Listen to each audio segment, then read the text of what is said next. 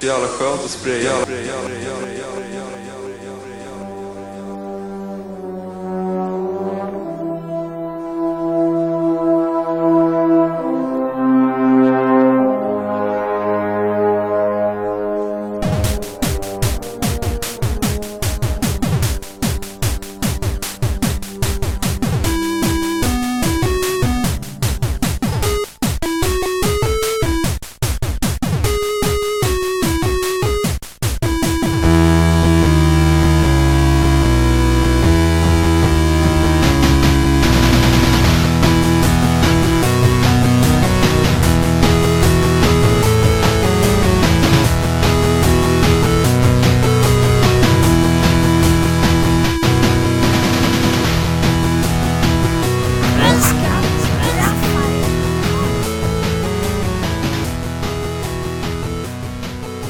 Hej, hallå gott folk.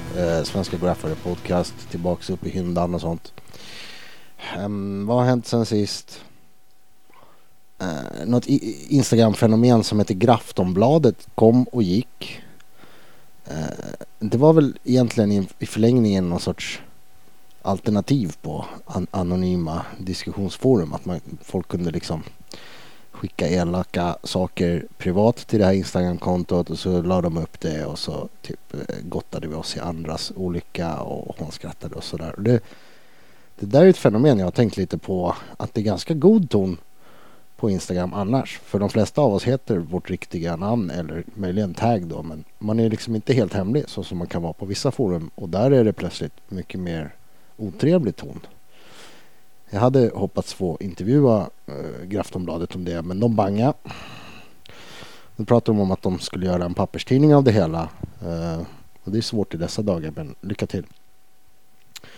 Något annat som har hänt var att Svenska Graffare åkte till Teckningsmuseet i Laholm för att titta på en utställning med Mander. Och jag tänkte göra någon så här liten blink-avsnitt om det, en sån där minisode. Men sen när jag kom fram så det visade sig att track var på plats och sådär, så att det var lite för bra för att inte göra det ordentligt. Så det blev en ganska lång intervju till slut, uppdelad i 2 delar. Första delen är jag, Track och Mander i ett fikarum på museet. Sen fick vi bryta på grund av tidsbrist, så det är kompletterat den andra halvan med undertecknad Mander på Skype. Det är kanske vissa av er som tycker att gästen här är en illustratör eller konstnär eller sådär, men jag tycker inte det råder någon tvekan om att Mander har haft fingret med i ganska många aspekter i graffiti i Sverige. Och han är trevlig och jäkligt begåvad och hårt arbetande prick. Därför ger vi er nu en intervju. Shoot! This is it!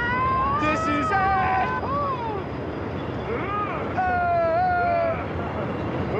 Here we go! Here we go! Jag sitter på den här soffan för att inte glida fram och tillbaka på stolen. Kör på det. Den här, sån här förstår jag alltid ljudet om man står i vägen.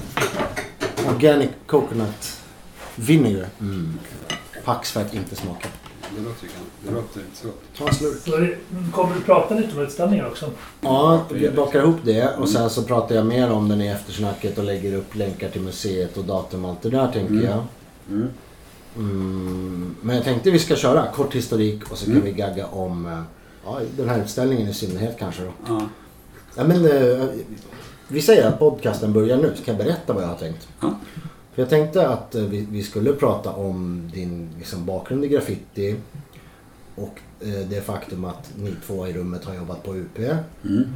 Och sen kommer vi hamna inom skateboard och illustratörskråen också. Men då tänker jag att jag kommer lägga länkar till Skateboardpoddens avsnitt med dig.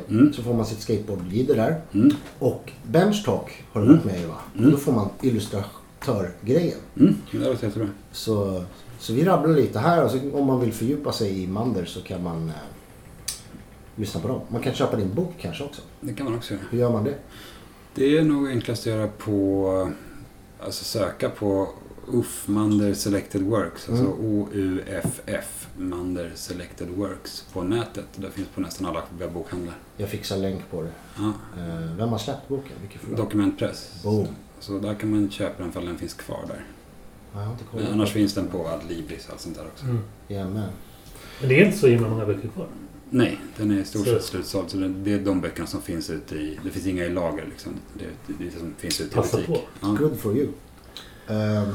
Ja, nej, men jag pushar alltid dokumentpressgrejer för att, inte för att jag är sponsrad av dem, men för att det är typ, det är alltid bra grejer liksom. Fiskar efter något eller? kanske kunde få rabatt på någon Det går bok säkert här och att där. ordna. Alltså. Smöra för rätt instans. Vi har kaffe. Vi har en gäst. Vi har en bisittare i Jakob, a.k.a. Track Kimwall, som smartar lite på sin laptop, men det går bra. Och vi kanske ska presentera en sån där formell. Jag kan läsa högt från teckningsmuseet.se. Ja, Ja, har du läst det själv? jag tror det. Ja. Martin Mander Ander, född 1976, är verksam som illustratör och grafisk formgivare med rötter i Stockholms graffiti- och skateboardvärld. Idag bor han i Gnesta Rock City och arbetar internationellt med såväl skateboarddesign som illustrationer för böcker, annonser, affischer och skivomslag. Martin har illustrerat för artister som Håkan Hellström, KRS-One och företag som amerikanska Moog Music. Har du något att tillägga om din titel? CV:t där. Nej, det låter bra. Bra. Så ska vi googla Jakob Kimwall också. Proffset. Googla i realtid. De flesta som lyssnar tror jag känner till dig. Ja, en del i alla fall bör göra det. Ska jag säga något om mig själv? Ja, kör du. Det blir bättre. Ja, Jakob Kimwall. Jag är en person som har haft väldigt många olika roller i den svenska graffvärlden. Eller kanske framförallt Stockholms graffvärld. Dels har jag själv en bakgrund som graffare. Men aktiv period brukar jag säga var mellan ungefär 1986 till 1993. Efter det var jag med och startade, eller där i samband med det var jag med och startade tidningen UP. Och som jag sen fortsatte jobba med fram tills den lades ner. Men jag lämnade redaktionen runt 2000 där jag började plugga på universitetet. Och då började jag också skriva om graffiti akademiskt. Så, för några år sedan disputerade jag med en avhandling som heter The G-Word. Som behandlar olika sätt att se på graffen. Och det som jag tror var mitt perspektiv var ju också att det finns rätt mycket forskning kring graff. Och jag läste själv till exempel Crick Hasselmans bok väldigt tidigt. Getting Up. Getting Up, precis. Ja. Crick Hasselmans bok Getting Up. Men det är så mycket av den graffitiforskningen som har funnits har ju varit liksom utifrån kulturen och tittat liksom på den som något slags märkligt fenomen, spännande men också märkligt fenomen som ska undersökas. Och mitt perspektiv, det är i alla fall, hoppas att jag lyckades med, var ju att titta från andra hållet, så snarare inifrån kulturen på utåt, så att säga, tittade på hur myndigheter och institutioner och liknande har behandlat graff. Så att det är snarare mitt inifrån perspektiv, så snarare än om graff så handlar det om reaktioner på graff, kan man säga. Och de påverkar ju också naturligtvis. Du har bedrivit så kallade empiriska studier som du kan basera i. Ja, jag har gjort rätt mycket arkivstudier. Men jag har däremot inte också, det är också en skillnad, gjort speciellt mycket antropologiskt eller etnografiskt arbete. Jag har alltså inte intervjuat folk riktigt mycket. Däremot har jag intervjuat folk när jag jobbade med UP. Så jag har gjort mycket intervjuer, men inte i min forskning. Och jag känner Martin sen, som är huvudpersonen i den här podden. Jag känner honom sen tidigt 90-tal när vi träffades på System 1. Det är en skatebutik. Skatebutik på Olofsgatan. Olofsgatan 12. Precis, du kan det. Vägg i vägg med Flipperkonditoriet. Som vi just har fått visat att det var, vilket jag inte visste tidigare, att det var Martin som gjorde klibborna för. Loggan och skylten också. Det var ett café / så här arkadhall där det hängde mycket writers. Precis. Stundtals, periodvis i alla fall. Tidigt och mitten på 90-talet var det ett mötespoint för writers. För jag tillägger en sak på Jakob. Absolut. När han sa att hans aktiva period var till 93. Jag skulle säga att de fetaste perioderna han gjort var efter 93. Ja. De var grymt feta grejer innan också, men det kanske var för att jag började då, så att det var i min fanns i min värld. De stora färgbörnerserna i Rålis och det till exempel var ju otroligt bra. Ja, du är ju faktiskt inte helt hopplös som graffitimålare, Jakob. Men det är ändå mest inte... känd för prat nu för tiden kanske. Ja, jag är mest känd för prat och skriv. Och inte skrivare i den graph-meningen. Mer än annan. Men du, när vi ändå länkar till Manderboken så kan vi länka till dina 2. Jag tror att de är... Just det, 2 böcker har jag släppt. Förutom att det också... Ja, men 2 egna böcker. Det är Nolltolerans, Kamp mot graffiti. Som ju behandlar just, går igenom och analyserar och diskuterar kan man säga populärvetenskapligt och lite debatt-edge graffitipolitiken i Stockholm framförallt, men som ju också har påverkan på andra delar av landet. Den är väldigt bra, vill jag tillägga. Ja, men kul tycker jag. Men den var rolig att skriva, även om den började som en artikel och sen växte den. Jag hade sålt in den till min stackars förläggare som en tunn bok på cirka 40-50 sidor, men den blev ju nästan 130 eller 140 när den var klar. Det låter som Jakob Kimmel tycker jag. Och sen gjorde jag en avhandling där den boken krymptes ner till ett av de empiriska kapitlerna.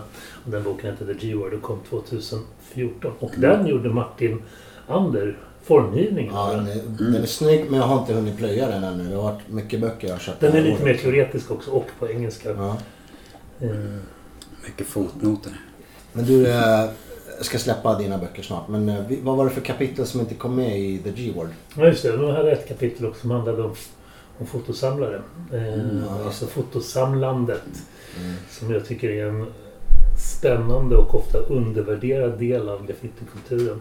Både många graffare håller på med, men också framförallt det finns också alla scener som jag har kommit i kontakt med alltid minst 1 eller 2 eller 3 personer som liksom inte är kända. Ibland har de målat, ibland inte, men det de egentligen är kända för är sitt fanatiska och ambitiösa fotograferande och samlande av bilder.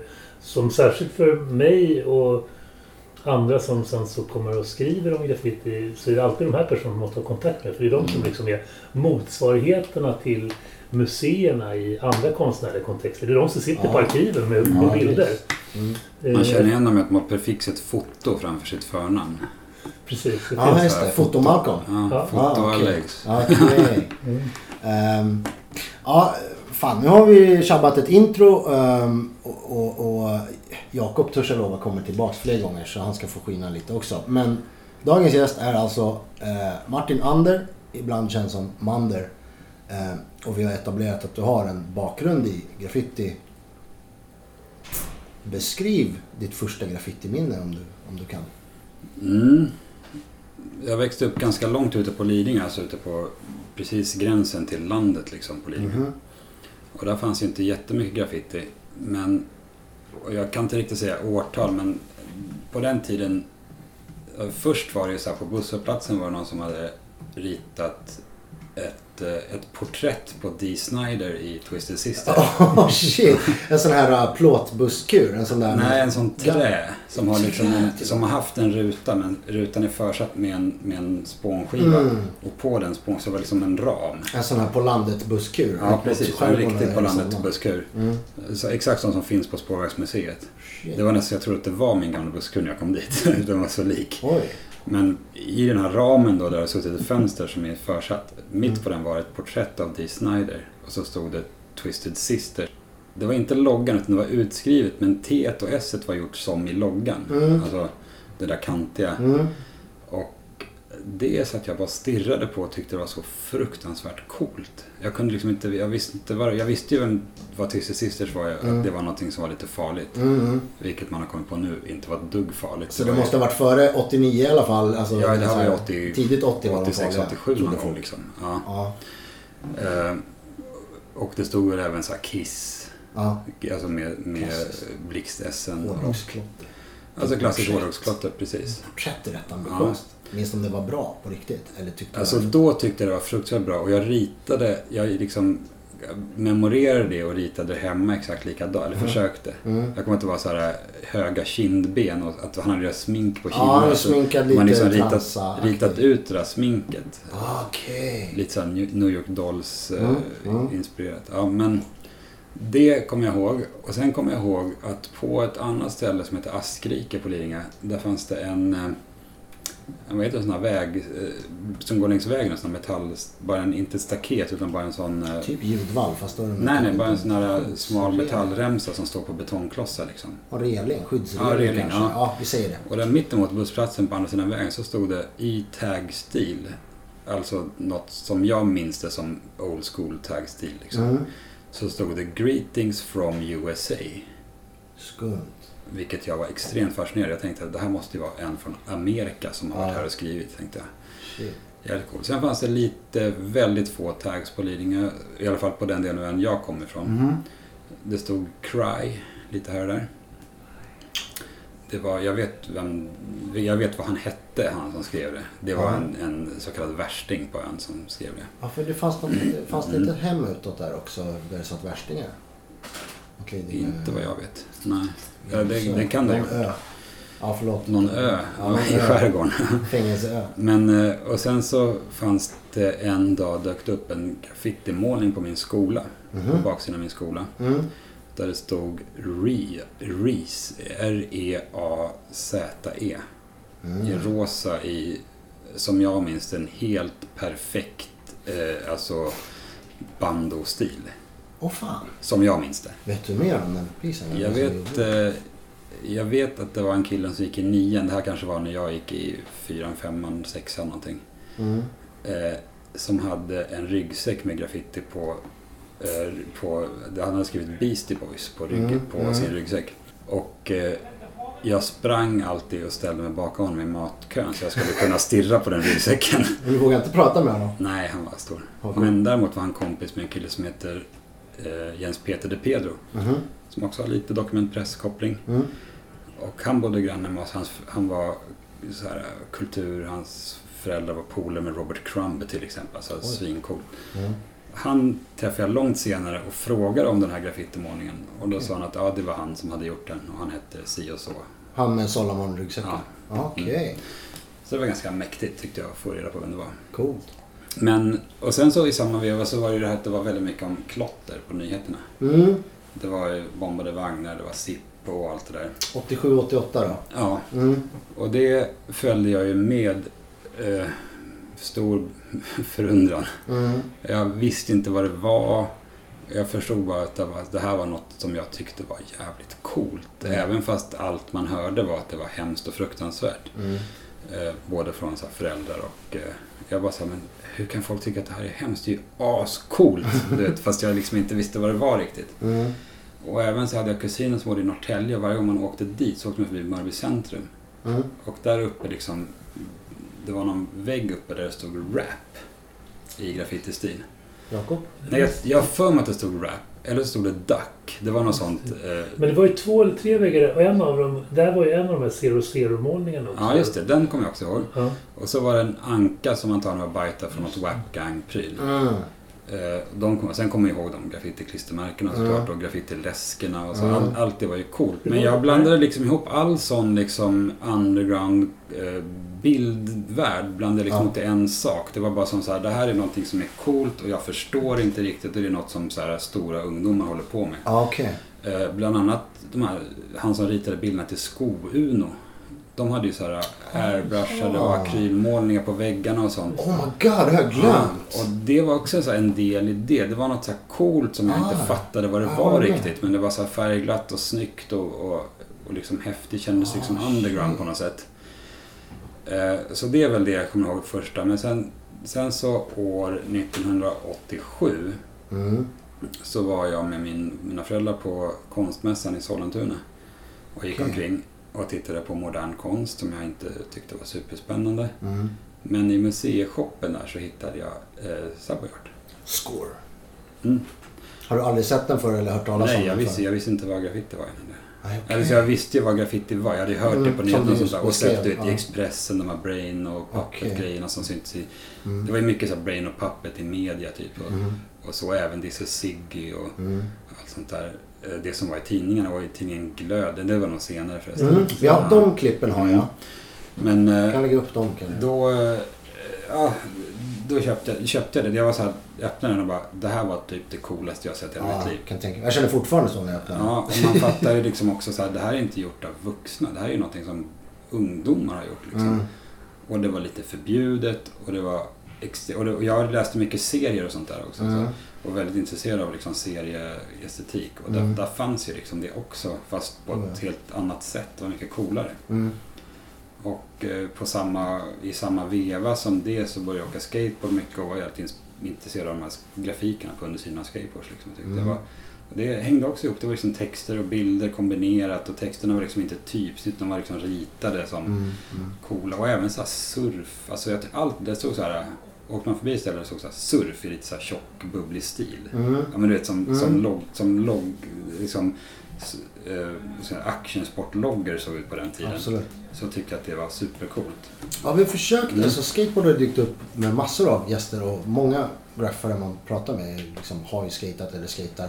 Jag har försökt komma fram lite med du komma fram. Jag har ju lovat dig att jag ska reda ut kopplingen. Ja, du hade någon koppling. Det vore jäkligt episkt att få pränt. Man kan säga så att skateboardkulturen och graffitikulturen har ju vuxit upp helt parallellt med varandra i tidsaspekt liksom. Ja. Så jag menar, skateboard har funnits sedan 50-talet, men då var det en leksak liksom. Men på 70-talet när det blev när de blev bättre brädor, när det blev mera något som folk gjorde seriöst och det blev en kultur kring det, var ju då i Kalifornien, men även parallellt i New York och andra ställen. Det hände ganska parallellt i USA, även fast Kalifornien claimade det väldigt mycket. Ja. Det var ju exakt på samma gång som graffiti uppstod. Och även liksom punk, disco, hiphop. Alltså allt det kom ju på samma gång liksom. Så det var någon sorts boom av ungdomskultur. Och det är klart att de inspireras av varandra. Och det är väl de första skateboardgrafikerna som inte bara var en logga på undersidan av en bräda. De ritades ju av en som heter Wes Armstrong som växte upp i Dogtown, alltså i Venice i Kalifornien. Och där var det ju fullt av, och det var ju mera gänggraffiti liksom. Och det kan man ju se, hela Dogtown-estetiken är ju väldigt inspirerad av gänggraffiti i USA. Ja. Och samtidigt i New York så fanns det ett graffiti-crew som heter Soul Artists of New York. Av Soul Artists of New York. Och de var också inbitna skatare och målare. Och det gänget är det som senare blev skateboardföretaget New York. Som fortfarande har graffiti-estetik i sin. Och väldigt stort, eller var ett tag. Ja, precis. Men när det kom till Sverige, det kom ju till Sverige både graffiti och skateboard. Skateboard kom lite innan. Det kom en våg på 70-talet och sen kom den. Men 80-talsvågen av skateboard kom ju precis på samma gång som 80-talsvågen av graffiti. Så det var naturligtvis många som var intresserade av båda. Men jag var jätteintresserad av graffiti, men jag hade inte målat den liksom, och sånt där. Men jag var väldigt intresserad av det, men i skatevärlden var det var så många som tyckte det var fånigt liksom. De tyckte inte det var coolt. Graffiti var fånig i skatevärlden? Ja, men det var i alla fall i mitt gäng så var det var ingenting som var coolt. Men jag kommer ihåg. Jag tror att det var inte lite samma sak åt andra hållet också. Ja, det är mycket möjligt. I alla fall från mitt... Men jag måste berätta, bara för att du är här så måste jag berätta en jävligt cool grej. För när jag kom... Jag åkte tunnelbanan en gång precis när jag började skata. Och då var det 2 tags i tunnelbanan. Det stod track och trash. Det Känner du igen det? Känner du igen det, Jakob? Det kan jag stämma. Ja. Trash var ju... Ja, han var en av 3 ledande inom som skrev Amorex innan det. Okej. Men det jag ska komma till. Jag var när jag såg det, jag bara, det här måste ju vara skateboardåkare. Thrash. Jag tänkte thrash och tracker. Trucks. Tracker trucks. Men det visade sig att det inte var det då. Men, eller har du skatat? Nej, jag har aldrig skatat. Men det var ganska ofta på 80-talet man var i så här Huvudsta och skater och så att det var liksom större killar som hade tags sprayade på sina brädor till exempel. Det var mycket så här påskapennor ritade på griptape med påskapennor. Det var många som var graffiga liksom. Och även det var ju många som var inne på trash metal och sånt där då. Ja. Och den estetiken kändes ju också lite graffiti.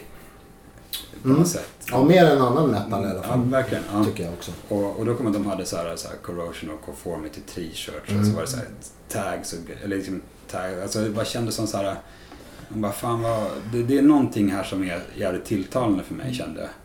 Det är något poppar upp i mitt huvud nu att vi står och målar i Vinsta-fame tidigt 90-tal, så kom det förbi ett amerikanskt sånt där HC thrash metal band och målade. Vilka fasen var det? Inte de du nämnde. Okej. Skrev han Shot One? Oklart, jag minns bara vad bandet hette. Eller jag minns bara att det var ett band och jag kommer inte Det på fanns ett amerikanskt i hardcore. Typ Biohazard eller någon av dem. Ja, det var inte Biohazard, men News var kompis med en av dem. Okej, jag hookade News efter frågan. Förlåt. Eller kom bekant med. Men de i New York hardcore-världen, alltså det, för att berätta vad det är, efter punk i USA och kom det upp postpunk på västkusten nu, men på västkusten så började någonting som kallas för hardcore, som var liksom en hårdare sorts punk, ibland mer politisk, ibland mindre politisk. Det var liksom, men i New York fanns det en scen som hette New York hardcore som var stenhård liksom. Och alla de målade. Det finns någon bok om det där. Det har kommit en bok som heter, det finns en blogg som heter The New York Hardcore Graffiti Connection. Okej, vi länkar till den också. Och det var namn som, nu är jag jättedålig på att komma ihåg vilka, men det var liksom namn man känner igen från graffiti-historien som också spelade i stora hardcore-band liksom. Okej. Men bara att till Trash där, han var ju mycket riktigt trashare också. Ja, nej, så det var inte helt felaktigt. Ja. Men däremot så jag minns ju att det kom en yngre generation där det här även överlappade socialt. För jag håller helt med dig om att det fanns en överlappning som fenomen på vissa sätt. Men ingen av de graffare jag umgicks med höll på med skating i princip. Och jag uppfattade det också som att det var lite olika sociala grupper på den tiden. Alltså att graffarna var ju till väldigt hög utsträckning liksom kom från arbetarförorter, medan skaterna kom i högre utsträckning från medelklassförorter. Det är en skillnad. Alltså lägre medelklass och arbetarförorter var de flesta graffarna från 80-talet skulle jag säga. Och det märkte jag väldigt tydligt som jag kom från innerstan. Vilket ju gjorde mig väldigt konstig där. Men däremot på 90-talet tror jag att de här grupperna mer överlappade varandra. Och med din generation... Det ska jag komma till också, för min generation, alltså 1990, dels fanns det ett skateboardföretag från New York också, som heter Shut Skates på 80-talet. Och all deras grafik var väldigt graffiti-inspirerad. Det var liksom så här b-boy characters och sådana Ralph Bakshies Wizards-inspirerade bilder och sånt där. Och deras logga var även en graffiti-text. Sen kom det en känd bräda med en Santa Cruz-bräda, Jeff Kendall, hans andra pro-model, som var en stor graffitimålning på. Och det var på 80-talet någon gång. Men den var inte gjord av en graffitimål, utan den var gjord av den fantastiska tecknaren Jim Phillips, hade liksom försökt härma graffiti. Okej. Och då stod Jeff Kendall på en sån här mur och så var det en massa tags runt, fast tagsen var ju inte tags, det stod typ så här Picasso.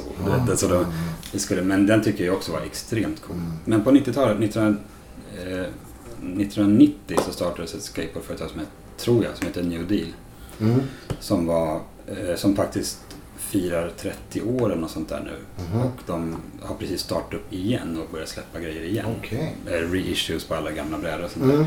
Men den drevs ju då av ett gäng människor, bland annat en som heter Andy Howell, som var graffitimålare från, jag vet inte var han kommer ifrån, han bodde både i liksom San Diego och Atlanta, och han gick under graffitinamnet H-bomb, om jag inte minns helt fel. Det finns en person i Göteborg som kan kolla mig på det. Ja, och även var i det gänget var även liksom Shepard Fairey, Twist, Barry McGee, så Obey och även en målare som är en svensk målare. Som hon ska använda namnet eller... Jag tror man kan använda. Han signerade ju med sin tag på en del sådana här graphics. Ja, alltså Gone One. Ja, jag clearar med honom. Som även är en legendarisk skateboardåkare i Sverige och även i skateboardgrafikvärlden. Han var med och gjorde flera så här ikoniska grafiker till New Deal. Men när det märket släpptes, det kom en ny scen med så här street skating och allt sånt här. Och då var en helt annan estetik än 80-talets liksom liksom rockstar image. Det var street skater, de var från alla möjliga delar av kom i alla möjliga former och färger kan man säga. Men och de var ju mera street, och New Deal passade perfekt för det var liksom graffiti inspirerat, alltid var så det såg ut som graph, eller inte bara, men vissa grejer var väldigt graffiga. Och där kände jag någonstans här, plus att från att det alltid varit punk i skatevärlden liksom, så var det så okej, lyssna på hiphop också så. Det kom ganska... Ja, och då, så det var, då var det så här bara shit, allting jag gillar bara smälter ihop liksom. Ja, Ja, det här är ju bara fler sådana här gemensamma beröringspunkter eller vad man ska säga. Och vissa grejer är mer abstrakta och vissa är mer konkreta. Så, men officiellt så hör ju inte de här ihop. Höken trodde ju att skate var ett av hiphopens element typ, så här, för att det var på samma tillställningar och det är målningar och ja men det har ju alltid klumpats ihop på sådana här Men ungdomsarrangemang. ofta har det varit ganska ytlig Ja, verkligen. Ja. För som sagt, jag kommer ihåg, när vi startade UP så ganska snabbt var det för många... vi upptäckte ju att det ändå fanns en överlappning då på att vi kunde sälja tidningen till exempel på Systemet. Och sådär. Men jag kommer också ihåg att mycket av interaktionen var ju liksom... Det var ju ändå krockar mellan de här scenerna i viss mån. Det är urban kultur. Ja. Men de har ju likhet. Jag tänker på illegaliteten eller gräns. Alltså i många sammanhang så var ju... Och i vårt västra grannland Norge så var ju till och med skateboarding totalförbjudet till med många år. Jag kom på, apropå att det fanns ändå den här målaren Angel från Holland som jag också här målade en gång tillsammans med Shu. Jag hittade den på Instagram här om sistens en piece som var upplagd från en norsk målare på en Angel piece från Norge. Och då står det på den här. Vi får lägga upp den också. Så det är en Angel piece spittad och så I want my skateboard. Så förmodligen har ju snubben försökt åka dit med en skateboard. Och norska tullen gjorde ju razzior mot skateboardåkare. Man fick ju smuggla in skateboards. Så att förmodligen... DDR, Norge. Ja, men det var verkligen... Det verkar som att Angels och Shoes resa till Oslo 1906 verkar som om han visste ju förmodligen inte om det, men det var helt unikt. Ja, det är lite långsökt och så här. Ska ta med brädan? Nej, den kanske är förbjuden. Men det är inte så. Så det var de fick åka till Sverige och köpa brädor och smuggla in dem liksom. Och bygga illegala ramper i skogen och sådär. Men din poäng är att det finns en outlaw-mentalitet, inte bara i Norge, men det finns en outlaw-mentalitet i skate. En mentalitet som är att det inte finns några vuxna auktoriteter i någon av. Det handlar om liksom att det är ungdomar som gör sin egen kultur liksom. Och en annan ganska nice koppling att i den här skate-grafikvärlden, den som jag är involverad i nu liksom, till exempel har Slick från Los Angeles gjort en grafik till en målen Natas och, eller i skateren Natas och det uppfattar jag som att de är kompisar liksom. Och nu för tiden är det helt ihopmärkt på i alla de här Art of the Streets arrangemangen som är i Los Angeles och sånt där. Då är liksom skate, konst och graf ställs ut parallellt bredvid varandra. Liksom det räknas som ungefär samma. Men då är det lite det du är inne på med gatukulturen. Ja, precis. Att man, alltså, men då är det utifrån, för min i alla fall erfarenhet från 80-talets Stockholm som graffare, så det fanns någon enstaka som hade med sig en skate. Det fanns det ju. Men det var liksom inget som man förknippade med. Utan man stötte på någon kanske. Eller man kanske hittade en snygg hoodie på en annan affär. Alltså, men det var väldigt, väldigt små öppningar emellan. Och det var liksom inget man hämtade poäng på. Lite som du beskriver att det var inget man hämtade poäng på i skatescenen, så var det inget man hämtade poäng på i graffscenen heller då.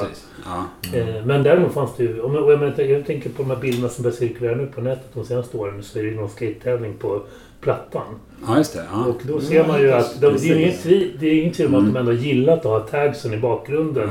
Speed och grejer i bakgrunden. Jag screenshotade från någon skate-video jag hittade. Men sen har jag alltså varit jag vet inte om det är nog lite universellt att när det byggs en sån här kommunal skatepark så ska det vara graffiti på väggen bakom. Vilket alla skatare ofta har varit lite så här, vad ska det göra här liksom? Ja, jag förstår. Utom i Sverige, där är skaterampen men det är också att den är byggd under nolltoleransen. Men det är väldigt intressant. Jag tog med det när jag tittade på nolltoleransen då, att de byggde den i Högdalen där. Så ordningsregler så är det ju så här, det är typ 6-7 olika ordningsregler. En av dem är graffiti är förbjudet. Så det är men jag har gamla Fryshus däremot. Jag tänkte på Neohallen och tältet som var innan där nere i hamnen, där var det mycket graffiti, men det var ju vi som gjorde, kan man säga. Det var satt en milkmålning på den utanför, en sån här mjölklogga av Brain och någon, va? På en sån här byggbarack, va?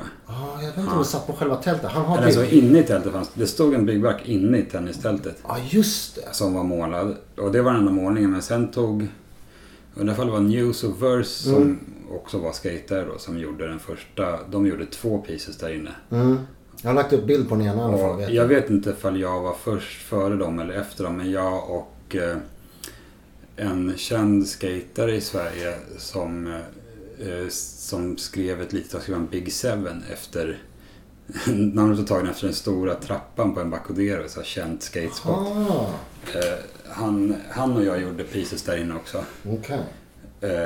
Alltså hade vi inte tillstånd till. Liksom. Nej, jag var inne och klottrade i det tältet också. Jag efterlyst bilder. Men uppe i Neohallen var det ju lagliga många. Först de som Brain pratade om i sin intervju.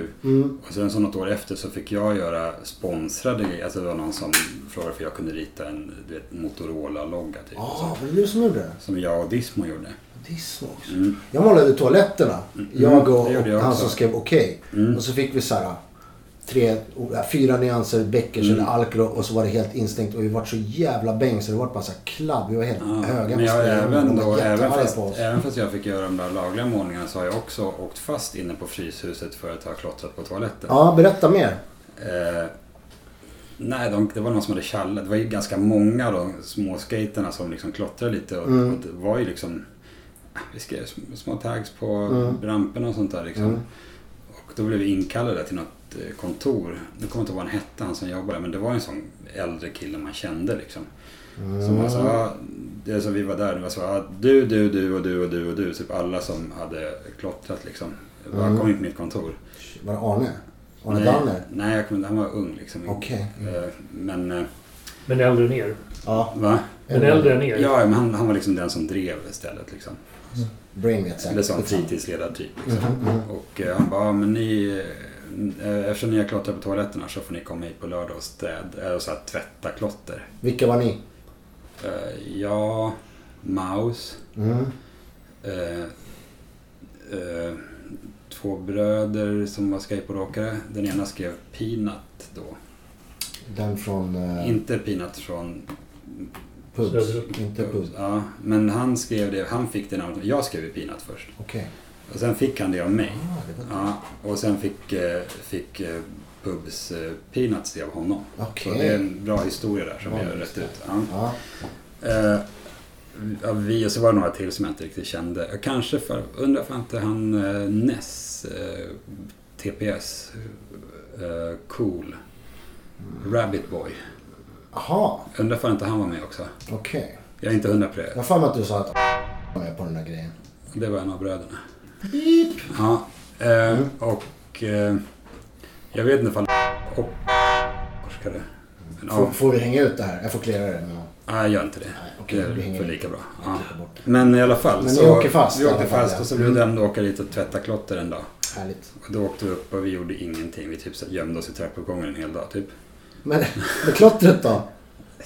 Det var så mycket klotter på Fryshuset så det hade inte gjort någonting. Jag har inte märkt som ni tvättade. Det hade inte märkt för vi stod där och tvättade i en vecka.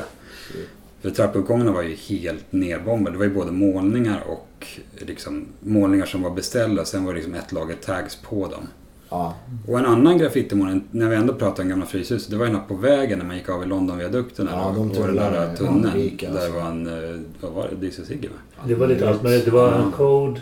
Det var Dizzy Sigge och sen var det ju en Free South Africa. Just det av Circle och Weird. De målningarna var ju jävligt de var ju ganska förstörda redan när jag såg. De var ju mycket tags av när jag såg dem, men det var ändå väldigt speciellt. Sen så, eftersom jag skejtade så åkte man ju runt hela Stockholm och letade efter coola spots. Och då såg man ju mycket pieces som man inte skulle ha sett annars liksom.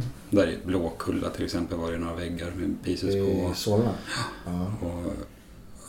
Och även att man åkte, bara att åka så här, man åkte till Ladan i Upplands Väsby som var en inomhusramp. Att bara, som mig som bodde på Lidingö som sällan såg graph liksom. Att bara att man åkte dit 4 dagar i veckan och åkte pendeltåget och såg alla så här hit, throw-ups och allt det där liksom. Just. Det var ju mäktigt liksom. Men du, vi har cirka 2 minuter att summera om vi skulle hålla de här 40 minuterna. Vi kan gå över lite, tänker jag. Ska vi gå till i alla fall när du börjar testa på att måla graffiti? Du har sett de här coola Twisted Sister-grejerna, du har sett lite riktig hiphop-graffiti, du har sett grejer på nyheterna 87, 88. Liksom, när satte du igång i alla fall testa på papper och sådär? Ja, det gjorde jag ju direkt efter jag hade köpt Subway Art. Subway Art 87. Då började jag skissa på papper. Ritar du av rakt av som vi gjorde många av oss? Nej, både och. Jag fattade ju det här med, eftersom jag läste mycket serier, att det var mycket seriefigurer man kunde ta. Så jag kunde kanske skriva något så här ballt ord, typ Zoom brukar jag skriva, Z-O-O-M. Och sen så kanske man ritade Lucky Luke bredvid den. Okej. Men sen så efter jag hade sett Zip på TV, då kom jag ihåg att jag gick ut i garaget och hittade en burk metallic turkos som var så samma bil som samma färg som min mammas bil hade. Det var en sån här Metallic turkos. Alltså mörk turkos, men det var också någon metallic variant. En sån här liten burk med genomskinligt lock med någon sån här tub som ligger in i locket och sånt där som du vet var till för att reparera lacken på bilen. Den tog jag, och min farsa hade massa kapaskivor i källaren. Det är så här skumgummiskivor. Jag tog en sån och tog ut på balkongen och så skrev jag Zip. Och så försökte härma taggen Zip. Många kids som gjorde det. Ja. Men det intressanta är, det måste ju varit så här, idén måste ju ha varit att de där filmerna och det där skulle ju liksom, att de var utformade i, alltså det var ju verkligen inte någon ren nyhetsvinkel på dem, utan det var ju en moraliskt indignerad. Att många av de inslagen handlade ju om att, på SVT? Ja, på SVT. Det handlade ju om att liksom alla skulle förstå hur fruktansvärt det här var. Ja, men kidsen tycker det är coolt. Det är liksom alltid varit så. Alltså. Men det måste ju ha varit otroligt inspirerande för många.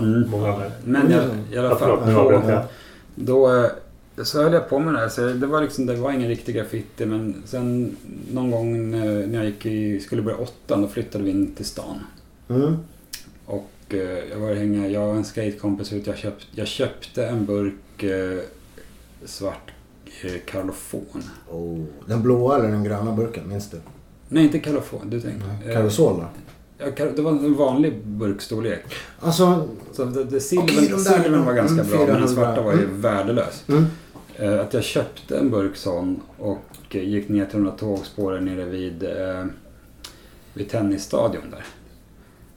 Och ritade en character på mig. Nej, mot Karlberg till alltså? Nej, tennisstadion på Lidingövägen. Okej. Filipshuset. Mellan Gärdet och Ropsten. Ja, precis. Där det var en Mad Out Vandals målning senare. Okej, där är det. Lite så här öde-tomter. Där under en så här nedlagd industribrogrej så gjorde jag en character i bara svart och var helt förvånad över att färgen bara försvann. Den bara sögs in och jag var lite så här, vad gör jag för fel?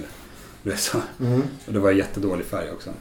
Men sen så, jag var liksom intresserad, jag ville börja göra graffiti, fast jag visste inte hur man skulle göra det alls. Jag hade ingen aning om vad man fick ha på färg, visste inte vad jag skulle använda för färg. Nej, det är svårt det. Ja, men när jag började 8 och bytte skola då, så var en annan kille som också började. Vi fick liksom en helt ny klass i skolan, för det var bara inflyttare.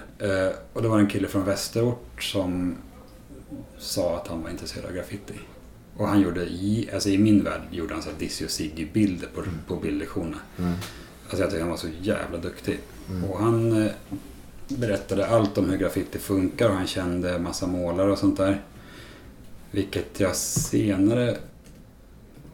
Jag vet inte om det var sant att han kände massa målare, för det är liksom ingen som har känt honom som jag träffat. Det fanns sådana där. Men han berättade i alla fall allting, vad man skulle ha för färg och, och liksom caps och allt sånt där. Liksom. Och även vi skissade ganska mycket tillsammans och så. Och jag och han gjorde en målning ute en gång tillsammans också. Jag var så nervös så det blev liksom ingen... Var det din första olagliga då? Det var nog den. Har du bild? Nej. Fan, alltså jag var så nervös, jag var spägfyllde den och sprang typ. Ja, min första... Det är stor skillnad på måla lagligt och måla olagligt, jag tänkt på nu. Ja, precis. Väldigt stor skillnad. Min första andra olagliga var nog uppe på Observatorielunden på en liten mur. Alltså inner city. För biblioteket där. Det är nojiga spots där uppe.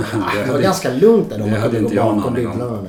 Ja, men du var nervös gissar jag. Jag var jättenervös. Då skrev jag FAT. P-H-A-T. Och även där bakom Stadsbiblioteket i samma område var det ju faktiskt mycket bra målningar. Det satt burners på baksidan där. Ja. Men sen ganska snabbt efter jag hade träffat honom och blivit introducerad till graffiti så träffade jag faktiskt... Jag åkte tunnelbanan fram och tillbaka och kollade på Graff och satt och hängde ut i någon rutan sådär som jag gjorde. Men så att en liten kille på andra sättet liksom mitt emot också gjorde det. Okej. Och det visade sig vara Watch. Watch. Hej till Watch. Ja, och så vi blev kompisar och började hänga och han presenterade för sin kompis idé. Och de var ju redan uppe då liksom, fast de var ju 3 år yngre än mig. De var ju jätteunga. Ja, de var ju jätteunga. På Gröna. Ja. Gud. Och så jag började hänga med dem. Och vi startade ett crew som heter NSV. Ja, New School Vandals. Yeah. Numera inte så new, men... Nej, då jag tyckte vi tyckte att vi var så missnöjda med namnet. Vi tyckte att det lät så töntigt. Det var New School Vandals lät ascoolt först och sen började vi tycka att det var astöntigt. Men grejen var att nu tänker jag tillbaka så var det ett svinbra namn. Det var ju precis det vi var liksom. Så. Ja. Men det var ni 3 som var NSV. Vi började med NSV och en kille som skrev Iome var med också från början. Och vi målade mycket Karlbergstunnlarna och ganska mycket Fames också. Vi var ute i så här lagliga väggarna. Nästan mest, jag var ju mest med på det. För du skrev Peanut i början av det? Nej, först...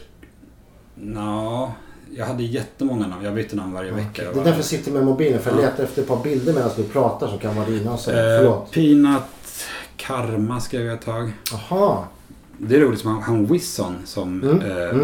Först, jag skrev Karma i en vecka. Okej. Men han kallar fortfarande mig för Karma. Ja, men sånt. Men alltså hänga med dem och sen ganska snabbt. Sen så när vi fick ny som Spångaväggen så åkte vi dit. Watch idé var ju, de var supersofta men de var ju ganska mycket yngre än mig liksom. Så det kände, vi hade inte så mycket annat gemensamt. Nej, okej. Så åkte vi Spångaväggen och där träffade jag tror att den första månaden jag träffade Spångaväggen var Flax. Bear och Curious stod och målade. Curious, vi hänger inte ut hans andra tags, men han har varit med omtalad i podden många gånger. Och Bussi kan vi säga att han skrev tidigare också. Okay. Men inte Kleje, Bussi. Kleje skrev Bussi för länge sedan. Ja, nej, inte samma Bussi. Nej, vi pratar om Spånga Bussi. Precis. Förlåt. Men där träffade jag dem och sen så började jag hänga där. Jag åkte dit typ varje dag och bara hängde. Och det blev nästan så att sen så efter det så, alltså jag målade inte så mycket olagligt efter det. Jag har aldrig varit intresserad av spänning på det sättet. Och alltid varit extremt nojig och konflikträdd och allt sånt där. Så det blev ganska mest fames. Men det som mera gjorde mig i graffvärlden var att jag är väldigt social. Kan man säga. Så jag blev kompis med alla och jag gillar att festa. Och så jag blev kompis med alla som gillar att festa liksom, och gillar att ha roligt. Så då blev vi, där vi Spånga lärde mig känna med Astma och hela det gänget. Och sen lärde vi känna NG-killarna och DNE var en tidig kompis med. Så. Och då mer eller mindre slutade jag väl hänga med Watch och Idé lite. Watch började hänga mera med sakkillarna liksom. Ja, och Idé slutade ganska snabbt efter det. Han gjorde det? Har du någon kontakt du och Idé? Ja, på Instagram och sånt där. Så att han har kommit runt på linjen för fan. Men alltså, det där är intressant att du säger att du typ knappt har målat olagligt. Och vi pratade i något avsnitt sen för så här, är man en graffiti-målare när man aldrig har målat olagligt? Eller hur mycket ska man måla olagligt? Fast jag brukar inte hävda med att jag är en graffiti-målare. Jag brukar säga att jag har mina rötter i graffiti-kulturen om man säger så. Men jag minns det som du säger så du hade bra grejer uppe i Famesen och sånt. Och så träffar man dig på Writers Bench och så vidare. Och så var du trevlig som fan. Det är liksom... Det är jag nöjd med. Men det som också jag tänker att du är ett exempel på också med en av de första av i Stockholm. Det är att du också jobbade med bokstäver och figurer. Ja, innan det var ju nästan alla de tidigare var ju att liksom man specialiserade in one thing. Så att du jobbade med både och. Edge visst. Edge samtidigt. Edge måste jag droppa som en stor inspirationskälla. Han var ju... Men det var liksom en sån sak som jag tänker... Och det var ju också, tänker jag, något som var... Många vill också ha med dig på sina pieces för att du kunde göra characters. Det var många som inte kunde göra det. I Spånga-väggarna var det typ... Vi ska måla, kan du göra en karaktär mellan våra måltexter? Ja, vilka gjorde characters? Typ Funk och Funk och jag. Funk också. Och ni var ganska likartade. Jag har suttit och blandat ihop det när vi blev rättare om allt mycket och vi umgicks ett tag väldigt mycket. Han var också NSV. Ja, precis.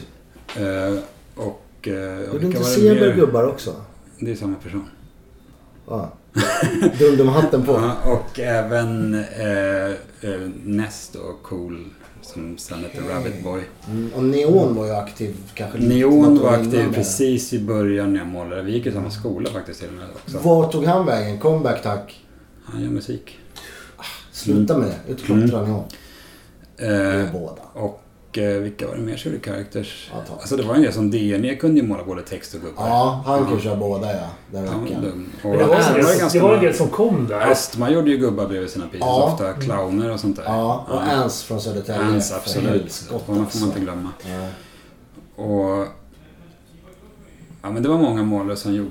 Men jag var... Ja, vet du det? men så Alltså, var det båda, han så som också- kallade sig för EGH. Ja, just det. Som, han gjorde ju gubbar och text. Ja, jag får bara upp text i huvudet. Som har blivit känd senare under andra namn. Ja, vi släpper den. Ja. Fan, vi hänger ut folk idag. Jag kommer få lägga i så mycket tågtutor i den här. Mm. Men det löser sig. Kan du inte ha något trevligare Ska byta. Är den ljud? jobbig? Jag tycker asjobbigt att vara så här. Okej, du får bestämma. Jag gjorde en anka förra gången. Jag vill ha något harmoniskt ljud. Okej, jag fixar något. Så här- Jag vet precis vad jag ska lägga in det här avsnittet. Ring. Jag tänker nu. Ja, Vattendroppe. Ja.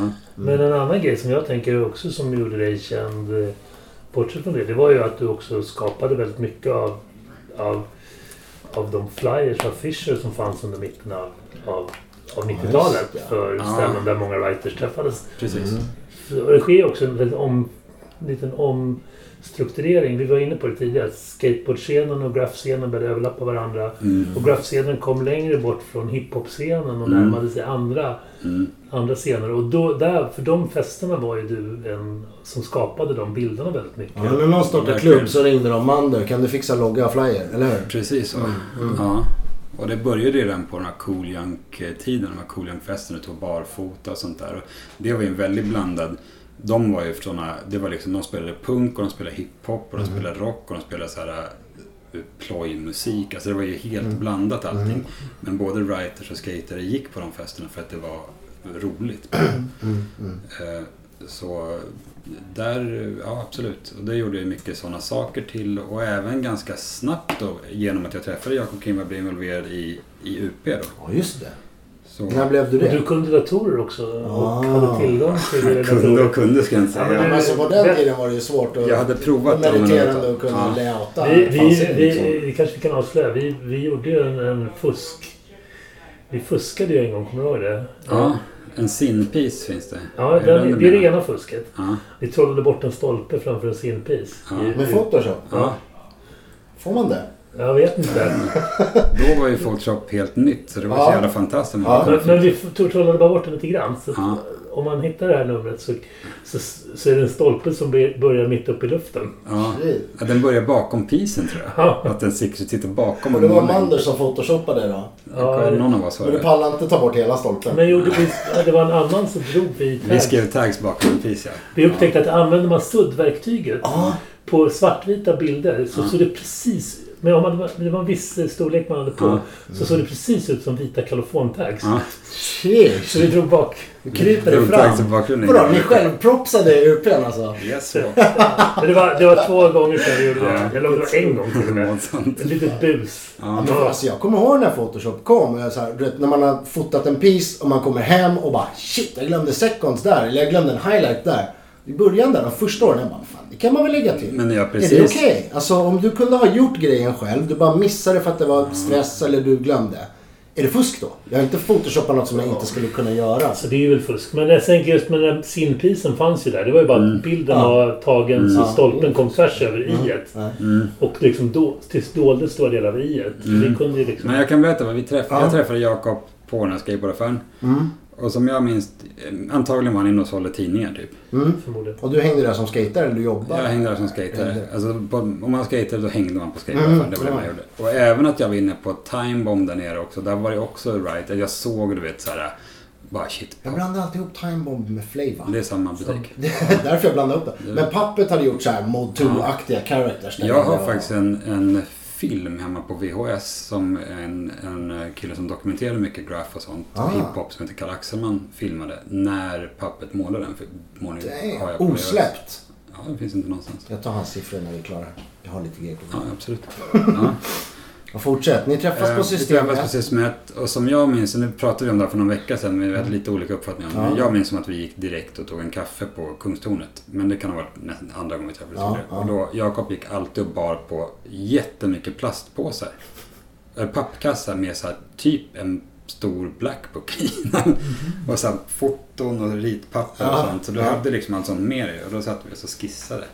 Nice. Och då lärde du mig bland annat att rita en bokstav och sen ta ett papper och kalkera av den och göra en annan bokstav av samma former. Kan du ha det? Så det blir typ Det som brukar det baserar på... Det är det brukar kallas arkitektoniska sättet att konstruera. Och det har jag i mina första skissböcker har jag jättemycket piecer som är helt uppbyggda så att det liksom alla bokstäver ser likadana ut fast de liksom avkapade på olika ställen. Det är verkligen Det var ju så Slice, det var ju så Slice och Bando också visserligen. Tror jag i alla fall. Eller jag vet inte hur de skissade men det var ju väldigt starkt på 80-talet och det bröts ju först en bit in på 90-talet. Och inte helt och hållet. Men en bit in på 90-talet började man göra med flow. Där man byggde på ett slags flow i bokstäverna. Men innan det var det den här arkitekturen. Man byggde upp en bokstav. Och så skulle liksom, den skulle ha former som återkom i varje bokstav. Det pysslar ju du och Red med ganska... Samtidigt skulle det liksom vara olika... Det skulle vara tydligt olika bokstäver och samtidigt skulle liksom vissa former återkomma. Slice och Bando skulle jag säga var de som... Men där återkommer ju väldigt mycket i det jag jobbar med nu. Alltså i typografi och sånt där är ju väldigt mycket så att för att få bokstäver att kännas som de är samma typsnitt liksom. Men vi måste börja... Vi kanske berättar varför vi är här. Ja, tack. Vi är. Vi avrundar det där. Alltså, vi kan fortsätta en annan dag. Vi kan ta det på Skype sista 10 minuterna. Absolut. För att nu är det så att det öppnar en utställning på Tekniska museet i Lund som var hela sommaren. Inte i Lund. Förlåt. Tekniska museet i Laholm. Jag kommer skriva ut datum och information. Slipper vi dra det verbalt. Så Track ska invigningstala alldeles snart. Och, vi måste fan. Det blir som vanligt. För sent ute. Vi har typ en timme. Vi kompletterar sen då, Mander. Det gör vi. Okej, tack för att du kom, Jakob. Vi ses. Peace. Hej. Ciao. Då är frågan om den här är inställd rätt. Vi testar öppna Skype. Fudge you. Nej men. Jag vill inte fylla i en hel bok om Skype. Jag vill bara ringa till Mander. Testar vi där. Det ser fan ut att rulla. Äntligen Skype-musiken tillbaks. Hello! Hej, nu sitter jag intrasslad i sladdar och skit. Hör du mig? Jag hör dig. Jag ska bara stänga av ljudet på min telefon så inte den ringer. Och så stoppar jag under den så jag inte ser att den ringer. Och sen ska jag jag kanske ska stänga den på flygplansläge. Vet du varför man inte får ha mobilen på flygplan? För att alla hatar när det sitter någon och pratar telefon. Nej, för att masterna som håller koll på hur många mobiler det är i en viss zon och så vidare, de får spelet. Om du är typ på landet och så kommer ett flygplan förbi med så här 400 mobiler och de har så här nät anpassat för de 12 mobiler som bor där, då blir det knas. Så är det. Så det är inte att så här planet kan störta eller någonting. Så det är bara att köra på. Anarki. Nu vet vi det. Jag hörde någon sån här stand-up-rutin om det där. Att om det är så jävla farligt, du vet med den säkerheten som finns nu. Då kunde ju bara terrorister ta ombord sin mobiltelefon och sätta på den. Ja. Det finns någon så här liten skärmningslist man kan sätta bara. Men jag vet inte vad jag snott det där. Förmodligen från den där Så funkar det podden med massa värdefullt och värdelöst vetande. Kan vara du som tipsar mig om det? Nej, det var du som tipsade mig om den. Okej. Jag tycker den är rolig. Ja, vi brukar byta tips om podcasts. Alltså. Ja. Nu har jag inte så många längre. Jo, jag började lyssna på en fotopodd som var ganska intressant. Jag är inte dugg intresserad av fotografi. Nej. Men den hette Visual Revolutionary.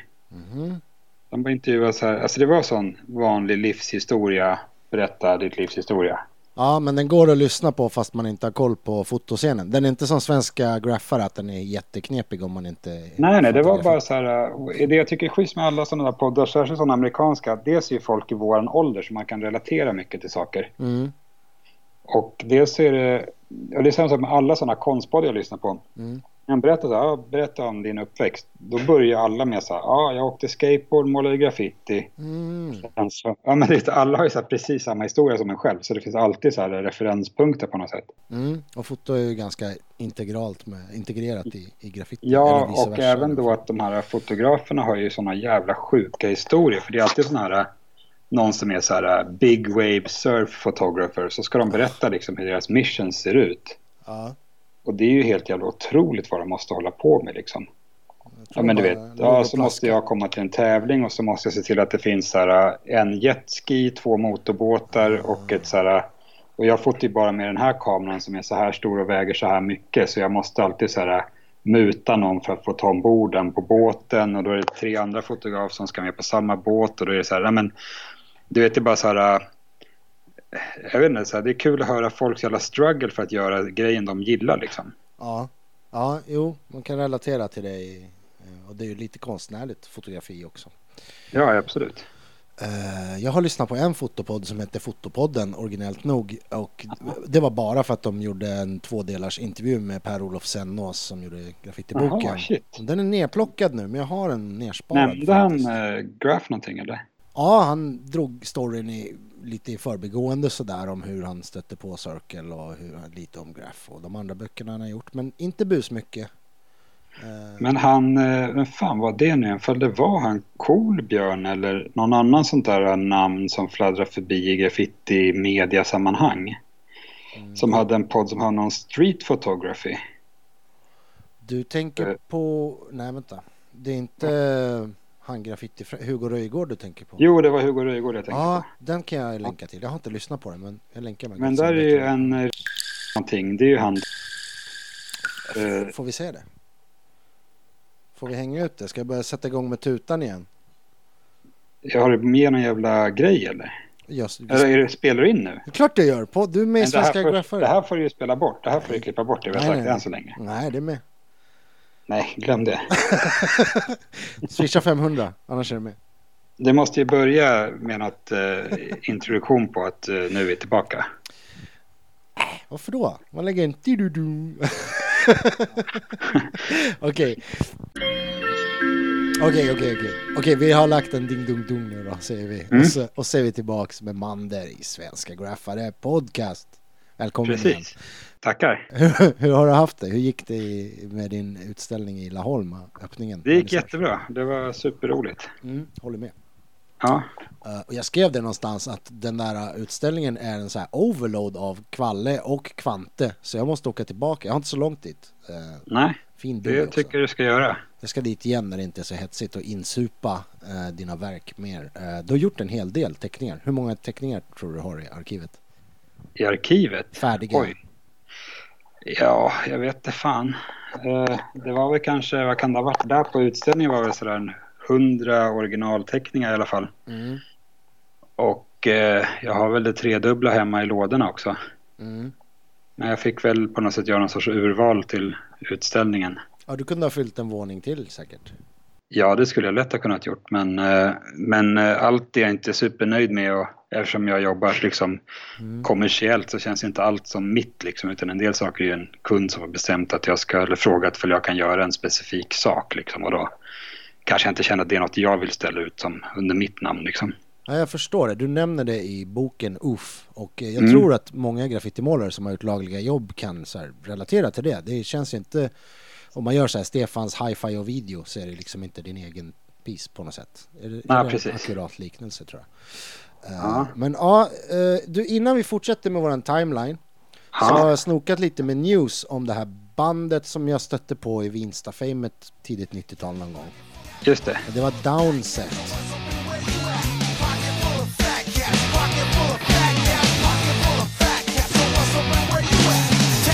Toys hit me up like what you write. That sound not about beat, just the burners and sketches. And respect this game from the flavor you're flexing, not by gapping a piece and disengage for attention. Serious worldwide aerosolic expression. So focus the line, hit some surface and stop tripping. Pocket full of fat cap, pocket full of fat cap, pocket full of fat cap. Just det, så heter de. Jag minns inte hur de låter. Det var väl någon sorts det är keps-metal, amerikansk hardcore skulle jag tänka mig. Okej, ja, de var här som 2 gånger där i början av 90-talet. De spelade på Gino med Dog Eat Dog. Och så var de här som förband till Pantera någon gång där också. Jävlar, de såg jag på isstadion en gång. Ja, var det inte den spelningen då? Fan, jag har ingen Nej, det var koll. förband till fall det var Judas Priest kanske. Jaha, Pantera var förband till Judas Priest. Ja. Och fan, det är rätt olika band alltså. Hur funkar det?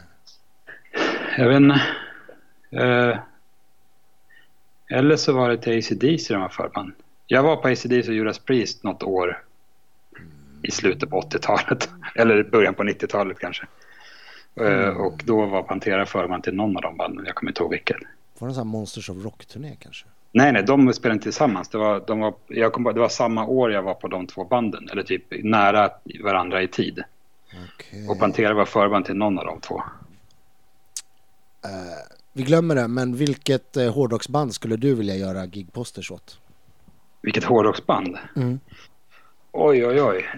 Hårdrock alltså. Alltså självklart skulle jag vilja göra något riktigt stort om man vill liksom bli känd. Ja, men som du känner du skulle göra ett bra jobb till. Du skulle alltså jag skulle ju kunna tänka, alltså jag skulle i så fall göra något trash metal band. Det tror jag skulle passa min stil jävligt bra.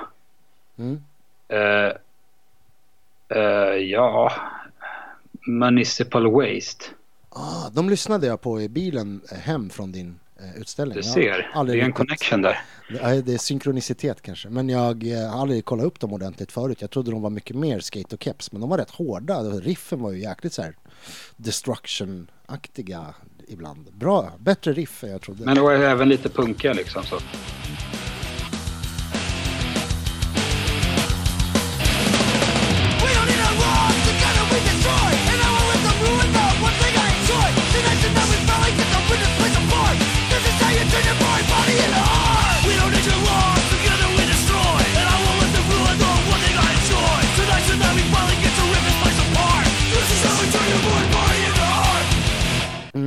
Uppvikt skärmkeps. Men annars så skulle väl Slayer skulle vara coolt att göra någonting till, även fast kanske inte skulle passa min stil lite så bra kanske. Nej, du har ju en så här egen stil och du tummar ju liksom inte på den även om du gör jobb för du vet, ett företag eller ett band. Eller har du gjort det så att du liksom inte känns... Ja, det sa du ju nyss. Ja, det är klart jag gör. Alltså jag gör ju massa saker jag inte riktigt visar upp för någon.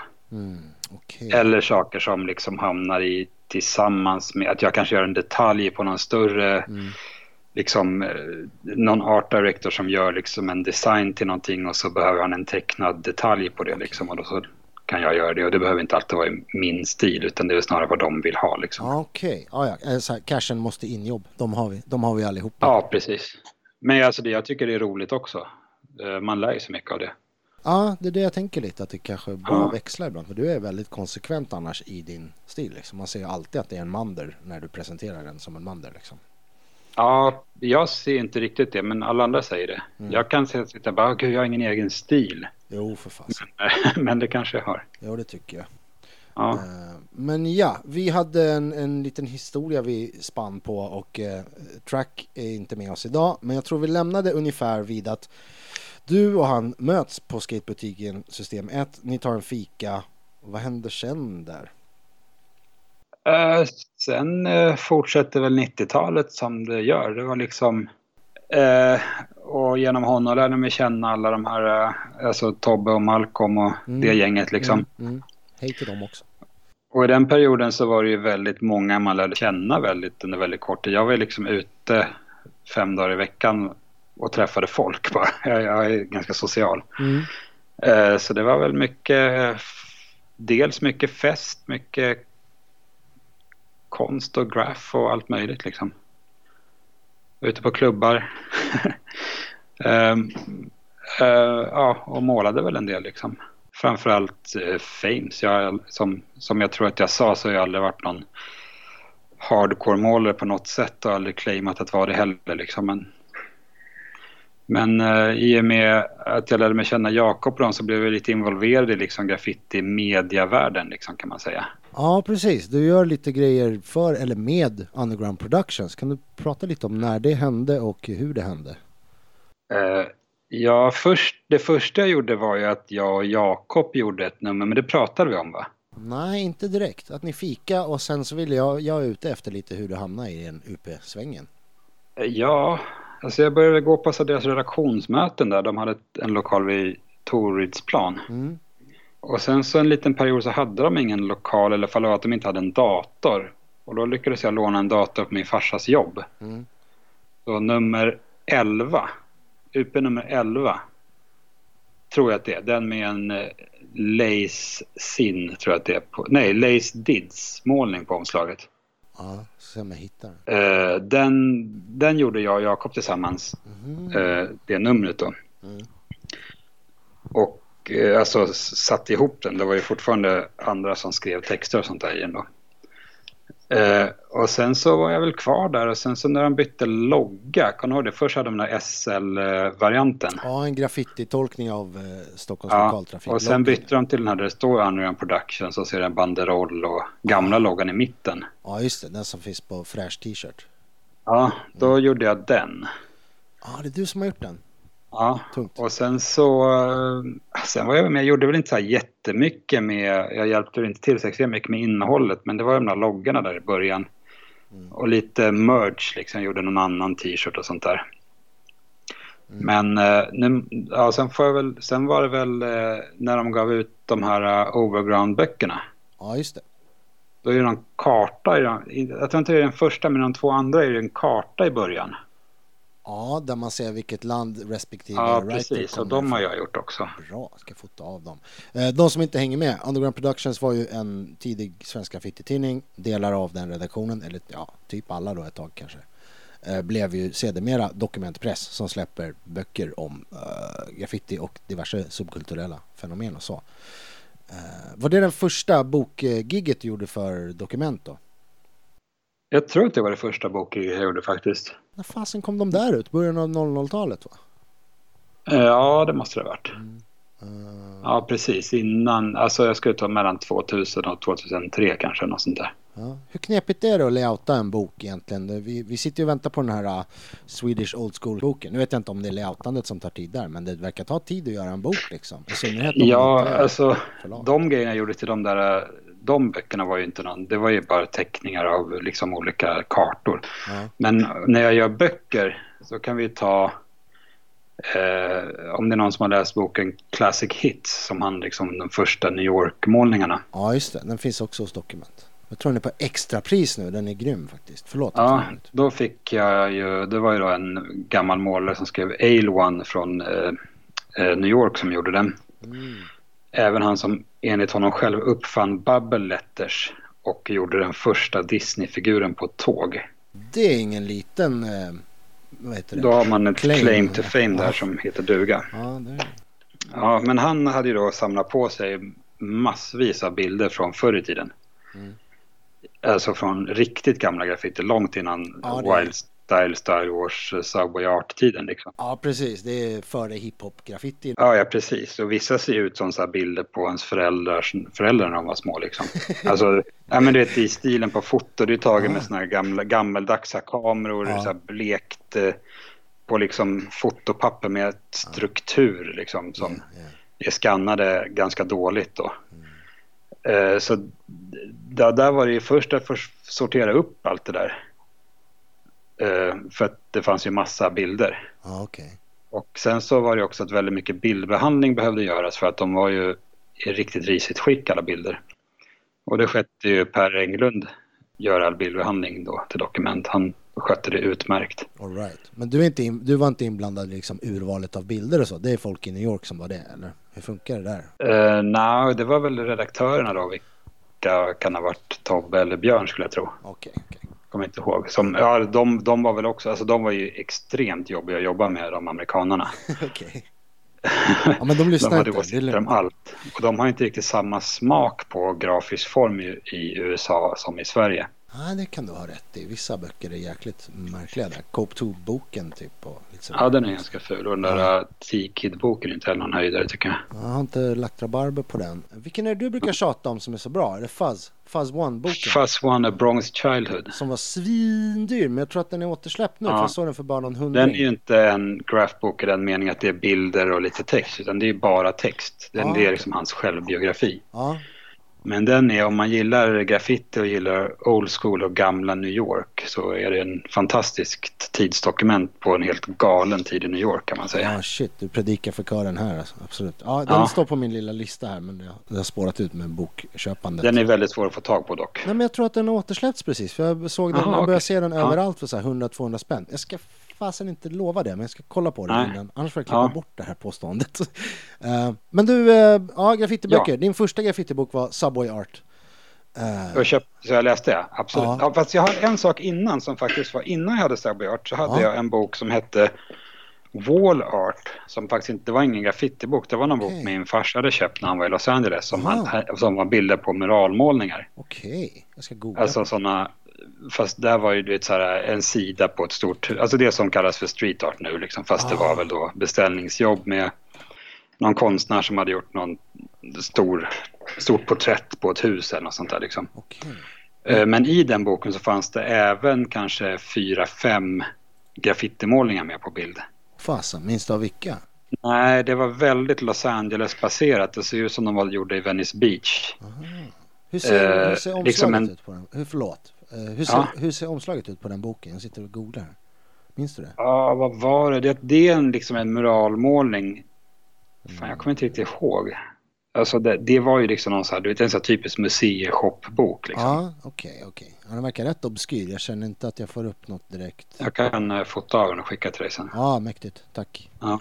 Men där var det ju graffitimålningar som jag brukade bajta ganska mycket. Det var någon cool figur med solglasögon. Jag kommer ihåg den munnen den figuren hade jag bara tog den rakt av och gjorde i 2 års tid framåt exakt som mun på mina karaktärer. Klockrent. Ja, det där, vi pratar ju om med flera av gästerna att det inte fanns så mycket input från, men det var ett så här, några sidor här och där i någon tidning ibland och något tuggummi bild och någon läsk och sådär, men jag undrar ibland så här, vad kommer den här klassiska b-boy-karaktären ifrån? Jag satt och kollade på någon så här gammal Jimmy Cliff-platta nyligen, och det är riktigt så här b-boy. Jag vet inte vem som har gjort det, men det är riktiga b-boy-gubbar. Jag vet inte om den är så här, ska kolla årtal på den. Nej, jag vet inte vad man kan härleda den här riktiga b-boy-karaktären till, men den är, skulle jag tro, är från New York tidigt 80-tal liksom. Men den är ju klart inspirerad av Von Bodes sätt att så poserna liksom, hur de rätt stora fötter och svängda, precis. Ja, och även den filmen Ralph Bakshi's Wizards. Den heter jag tror att den är jättekonstig. Den heter Krigets trollkarlar eller något sånt där på svenska. Det är en tecknad film som var jävligt, det är samma gubbe som gjorde Fritz the Cat-filmen alltså. Just det. Och den Fritz the Cat har jag hört graffitimålare prata om som influens faktiskt. Ja, men även hela så här Zap Comics, för det Zap Comics var ju en underground serietidning från 60-talet från San Francisco. Och Ralph som gav Bakshi, ut som är liksom, vad ska man säga, det är ground zero för all underground serie liksom. Och den gjordes av Robert Crumb, Victor Moscoso, som gjorde mycket sådana, han gjorde väldigt mycket rock art grejer sen. Och Rick Griffin som är en av mina största inspirationskällor, och Spain Rodriguez, alltså det är massa olika sådana tecknare. Jag försöker hinna med att googla de här namnen medan du pratar, och jag får ju upp Robert Crumb, vet inte fan om jag ser någon graffi, men den här krigets trollkarlar, Ralph Bakshi, den är ju klockren. Den där gubben har man ju sett på graffitiväggar 100 gånger, den här röda som är på omslaget med någon sorts enöga. Den är men det finns en story, har du läst i Subway Art finns det ju en Flying Eyeball character på en sida. Ja, just det, som Sin har gjort. Då står det att Sin och Kid Panama bråkar om vem som gjorde den första Flying Eyeballen på ett tåg. Ja, och båda de två är bajtade från, inte bara från samma serietidning utan till och med från samma sida. Det är en Rick Griffin-serie, en Zap Comics, som de har tagit båda de två ifrån samma nummer av tidningen till och med, och samma sida till och med. Shit. Och då är det liksom, vad är bedriften med att vara först och bajta? Den är lite konstig. Nej, men de var väl ganska inne på att, men som att A1 hävdade att hans claim to fame är liksom att han gjorde den första Disney-karaktären på ett tåg. Jag vet inte, då var väl alltså, för det där Flying Eyeball var en stor grej, eller Rick Griffins serie var stort där. Ja, det är för 10 år efter det ritades, men... Ja, men du vet, det finns ju i gammal typ egyptisk kultur, alltså det är ju så här typ en form av allseende öga Ja, Horus öga eller vad det heter. Ja, fast det bevingade ögat. Fan, vi googlar på det. Men det är ju, alltså jag vet inte, Rick Griffin var ju väldigt inspirerad av sånt, han som ritade den först liksom. Okej, men här står det according to Von Dutch, men fan är det? Von Dutch var ju också en tidig med Flying Eyeballen. Han var så billackerargubbe och känd rasist. Känd rasist? Ja, men det kom ju fram det att det var ju någon som köpte hans namn och gjorde till något så här märke. Ja, men det har jag sett. Med den loggan som ja, just Timberlake hade som caps och sånt där. Okej.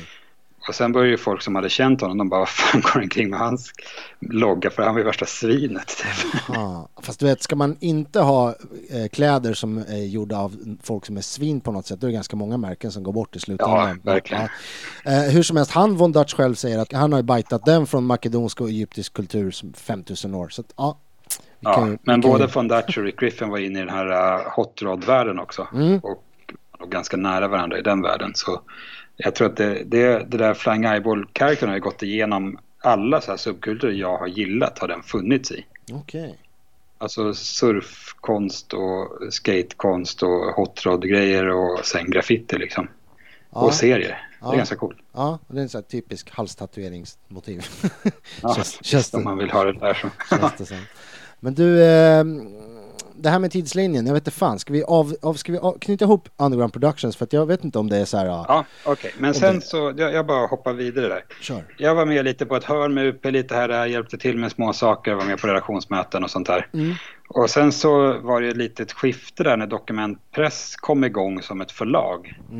Att vi skulle liksom reboota UP lite och göra den mera till en riktigt magasin liksom. Ja, just det.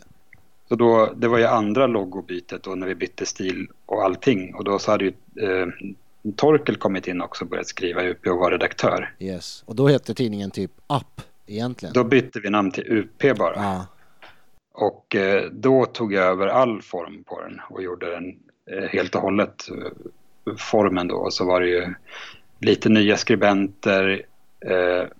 Malcolm och Tobbe var väl inte lika inblandade längre. Jakob gjorde ett reportage per nummer. Ja, just det. Och en analys av någon målning. Vi försökte göra det till mer än, eller Tobbe var visst väldigt inblandad. Malcolm var inte riktigt lika inblandad längre. Vem bestämde att ha det där matta pappret ni började med då? Det var jag. Va?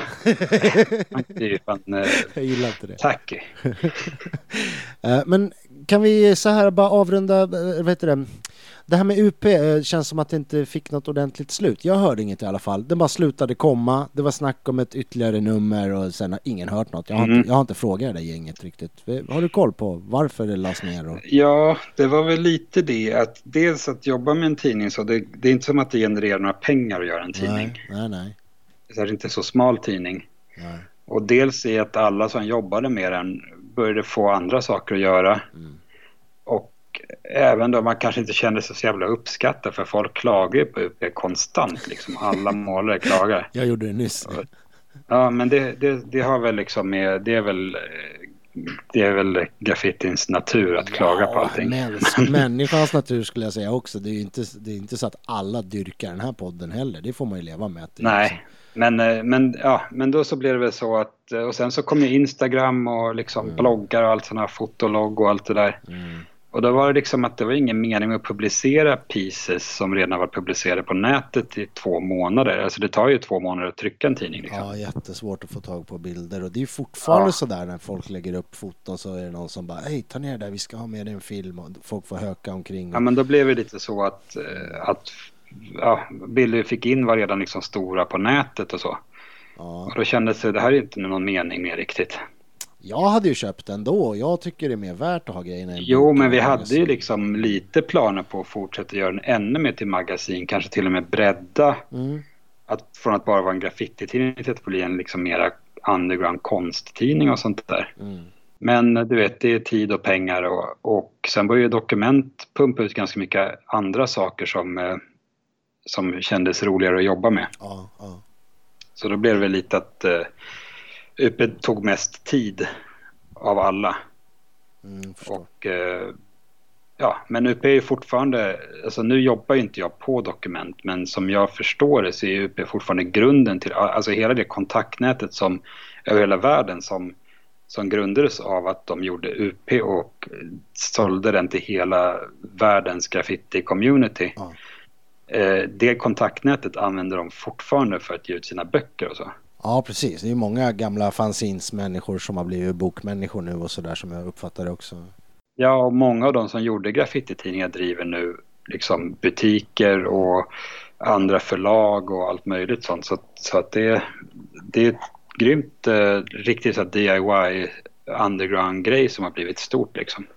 Det är märkligt, men det är rätt coolt som du säger, att det är så gamla, det är gubbar som har sovit på varandras soffor och målat tåg ihop en gång i tiden. Precis, och började liksom skicka graffbilder med Jakob långt innan UP fanns liksom, hade de någon sorts nätverk av folk som skickade foton till varandra. Och det kan jag berätta att när första UP hade kommit ut, då var man jävligt stokad på den. Då var jag hemma hos Jakob och han hade liksom en hel trave med graffiti-tidningar från hela världen. Ja, de bytte. Vilket var liksom, man hade inte sett sånt innan, att det var så här liksom färgtidningar och sånt där. Nej. Det var helt sjukt. Ja, vilka var det de som UP hade på sin distrolista så att säga? Det var det typ... Alltså de allra första var ju... Jag kommer inte ihåg. Jag kommer ihåg att den tidningen jag blev så stokad över när jag kom till Jakob som var i färg. Den hette 14K. Okej. Var var den ifrån? Jag vet inte var den kom ifrån. Ja, det är coola grejer det där gamla Graph Science. Jag pallar inte riktigt samla på det. Jag har gjort av mig med allt en gång. För det tar så mycket plats. Men en annan cool grej var att snyggt jag jobbade på skateaffären i Stockholm tidigt 90-tal. Lite extra. Och då kom det ibland lådor från USA med kläder och sånt. Och då brukar de stoppa in bara så här liksom grejer de. Som liksom har fått lite extra presenter. Och då låg det en gång 2 graph fanzines. Okej. Ett från Australien och ett från USA. Som jag inte kommer ihåg de hette, men det var liksom vanliga A5 fanzines liksom svartvita. Som jag la beslag på direkt, men de har jag tappat bort. Men jag kommer ihåg att jag var inte så jävla impad av innehållet. Jag tyckte mer att det var coolt att det var att någon på det där lagret som packade stoppade lite graph-tidningar där. Liksom. Det är svårt att göra graffiti-blaska med kopieringsmaskin och liksom Tippex. Det är svårt att få det. Nej, det var inte, och särskilt sådana amerikanska så här, slick- och häxmålningar görs inte så jävla bra i dåligt tryck. Gröt. Svartvitt. Men det där är ju verkligen en grej fanzines inom delar av konst- och graffitivärlden och punk och extrem metal till viss del. Det finns folk som fortfarande sitter och klistrar och gör sitt eget klister till och med och skriver på skrivmaskin för att få den där feelingen. Det är coolt alltså. Ja, jag gillar den där i punkvärlden där att de höll på med för att kunna skicka fanzines fram och tillbaka gratis. Ja, limma frimärken. Att de tog stearin på frimärkena. Ja, eller limstift. Så kunde man skrapa bort liksom stämpeln på frimärken och skicka tillbaka med samma frimärke. Absolut. Man brukar sätta limstift, tvål eller stearin på, stryka det på frimärket och så skrev man i brevet bla bla bla, take care, please return my stamps. Det är en grej, return my stamps liksom. Det finns ju en sägen om 2 killar. Det här är ur boken Blod, eld, död, en svensk metalhistoria. Om det är så 2 killar som har skickat samma frimärke fram och tillbaka 400 gånger eller någonting. Men sen skaffar posten elektronisk näsa och som sniffar upp de här ämnena, så nu går det inte längre. Och de har satt så här klister på baksidan av frimärkena som är som ett klistermärke. De går inte att ta bort med vatten som precis. De förra, de här dregel-frimärkena gick ju bara. Då la man sina 200 frimärken i blöt och så hade man nya frimärken igen. Det pysslar jag med också, absolut. Men du, avslutningsvis UP. Du kanske inte är rätt person att fråga, men man sitter ju lite sugen på någon sån här volym, att de återutges i bokform, kanske highlights eller sådär. Ja, time will tell, säger jag. Jag sitter och hoppas på det. Det har ju varit på tal att ge ut alla intervjuer eller något sånt där, eller någon samlings... Ja, vi får se helt enkelt. Okej. Ja. Men vid den här tiden, UP-tiden, då har du i princip sluta måla i Fames också, eller då har du pysslat med lite parallellt? Nej, alltså jag har väl liksom... Alltså grejen var att jag flyttade till Norrköping. Alltså först, vi har ju missat hela 90-talet i stort sett här. Har vi? Kommer jag på nu. Ja, det har vi. Shoot. Men jag målade ganska mycket Fames fortfarande främst runt 95, 96, 97 där. Och bodde även med Akira Just det. som var ganska aktiv målare på den tiden. Och vi hängde jävligt, det var jävligt graph då liksom. Men sen så 97 så flyttade jag till Norrköping och fick ett jobb som kultursamordnare på allmän kultur tillsammans med en kille som heter Glenny från Malmö som var hiphoppare, alltså 100% hiphoppare kan man säga. Ja, okay. Det var, han dansade breakdance, målade graffiti, var DJ och rappade lite till och med. Och vi arrangerade så hiphop jams på kommunens vägnar liksom. För hiphopkulturen var ganska stark där liksom. Så då blev man involverad i scenen där ett tag och då målade vi mycket i hamnen och fixade lagliga jobb och sånt där i Norrköping. Ja, hur länge har den där hamnen-famet funnits? Jag lovade att jag skulle kolla upp det. Ja. Men jag glömde bort det. Ja, men vi kollar upp det med någon annan. Men det var i alla fall, det styrdes upp av av två målare som skrev Diesel och Sate. Eventuellt var Zone med också. Okay. Det var ju liksom den äldre generationens målare i Norrköping då. Och de hade också liksom någon sorts hiphop café eller vad man ska kalla det för. Eller liksom de hade workshops och kurser och sånt där i breakdance och sånt där. Sen så tog vi lite över det. Då var ju kansliet som deras grej hette. Det var ju mer ett vanligt café när vi kom dit. Okej. Jävligt coolt café dock. Men då så började vi arrangera liksom jams. Jag tror vi körde så här varannan vecka. Det var typ på jams och dit. En målare, en breakdance crew, en artist, en DJ. Och så körde vi liksom det var 15 års åldersgräns. Så det var ganska mycket målare som passerade igenom Norrköping där runt 98 någon gång. Så då var det mycket så att de målade på ett jam och sen så målade vi hamnen dagen efter eller dagen innan.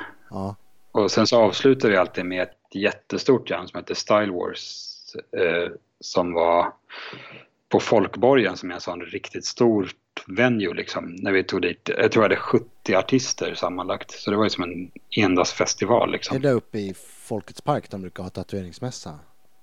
Ja, fast jag tror Folkborgen brann upp några år efter det. Ja, men de har byggt upp den exakt likadan, så jävla tråkigt. Aha, som en Finlandsbåt. Så exakt likadant ut den nya, för mig. Men där hade vi liksom, det var ju så här dansare från hela Norden och det kom folk från Tyskland dit och sånt där och målare. Ja, vi hade ju då Wim Moa som målargäster. Vilket var lite problematiskt för att det var ju under den här CSG-tiden och sånt där. Ja, vilket år? 98. Okej. Och dagen, eller typ 2 dagar innan vi skulle ha det här jammet, vi tänkte inte på det. Vi ville bara så här de grymmaste målarna i Europa just då liksom. Så någon dag innan jammet skulle vara, då blev vi uppkallade till allmän kultur och de sa att ifall det var Säpo hade varit där. What? Och berättat vad det var för några som skulle komma hit. Säpo, alltså som sköter rikets säkerhet? Ja, något sånt. Och att danska polisen hade varit i kontakt med dem och sånt där. Och vi var bara så shit, vad fan ska vi göra nu? Så vi sa väl bara att de inte ska måla utan vi ska bara ställa ut tavlor av dem. Okej. Och sen var vi tvungna att gömma dem när de kom till Norrköping, så de fick inte gå ut. Det är som ett avsnitt i Allå, hemliga armén där. Ja, så istället för att de målade utanför jammet så fick de måla i någon lokal som vi fick tag på natten innan typ. Okej. Och så var det så här, jag vet inte. Men det ordnades i alla fall, det var ingen som blev tagen för något där och allting gick på jättesmidigt. Eller flöt på. Norrköping framlyfts ju ofta som ett exempel där det har, man kan välja att se det som att det har fungerat med lagliga väggar och man kan också välja att se det som att de har döda graffiti med sina lagliga väggar. Det beror lite på vilka glasögon man tar på sig. Men, ja, precis. Vad tror du Norrköping har gjort? Va? Vad tror du Norrköping har gjort liksom som alla andra kommuner är så sugna på att få till? Att ha glada ungdomar som får måla graffiti men samtidigt inte har någon skadegörelse. Har du någon så här tips till politiker? Du som har bott där. Alltså jag skulle säga att de hade en gubbe på kommunen som hette Håkan, har jag för mig. Som var han som hade styrt upp det där med hamnen och allting, och han hjälpte till. Och han var för det första genuint intresserad av ungdomarnas välbefinnande. Kan man säga. Alltså han var en superbra person som faktiskt verkligen var intresserad, dömde inte någon liksom. Och sen så var det, de tog det i rätt tid liksom, innan graffiti så här blev riktigt, riktigt stort som det blev i slutet på 90-talet i Sverige. Så hade de liksom redan engagerat alla som höll på med graffiti i Norrköping. Precis. I liksom verksamheter. Ja, den här håll dina fiender närmare. Ja, men lite så. Att säga. Ja, jo, det är ju så. Och det är väl det, och de yngre målarna ser upp till de äldre målarna, och de sa, men du vet, om ni målar olagligt här så kommer inte vi få ha den här hamnen kvar. Ja, men du vet, sådana där saker. Ja, men det är det jag menar med att det är, så här, det är så man dödar graffiti med lagliga alternativ. Det är det här jag var inne på med det här Tensta-famet avsnitt. Ja, fast det beror på hur man ser det liksom. Det har ju fortfarande målats tåg i Norrköping och sånt där fall. Ja. Men kanske inte i samma utsträckning som i andra städer. Men det har också fötts fram otroligt skickliga målare som har haft tid att stå och pilla på saker och haft tillgång till färg och sånt där. Jo, det är positivt kanske.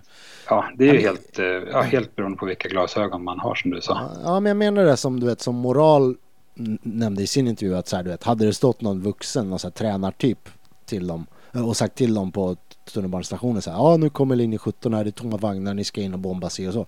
Då ruttnar man och går därifrån. De har ju gjort det i den stan där jag bor. Mycket lagliga väggar. De åker till och med runt så här med workshops i skolorna och lär kidsen att spraya. Och det är så här, det är ingen som nappar, för det är så här, vad är graffiti då? Det är bara så här, måla stort med sprayfärg. Det är gubbar som står vid en laglig vägg och lyssnar på bandare. Det är inte, förstår du, att hela det här äventyret och krigandet försvinner. Ja, grejen var i Norrköping var att det kändes ju inte som sådana gubbar, utan de var ju så här.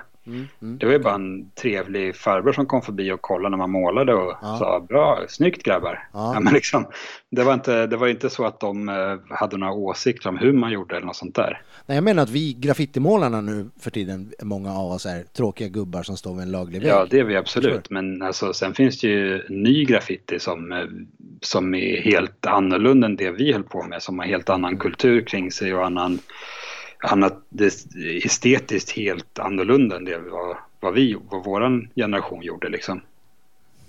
Exempel. Som jag inte förstår mig på alls riktigt.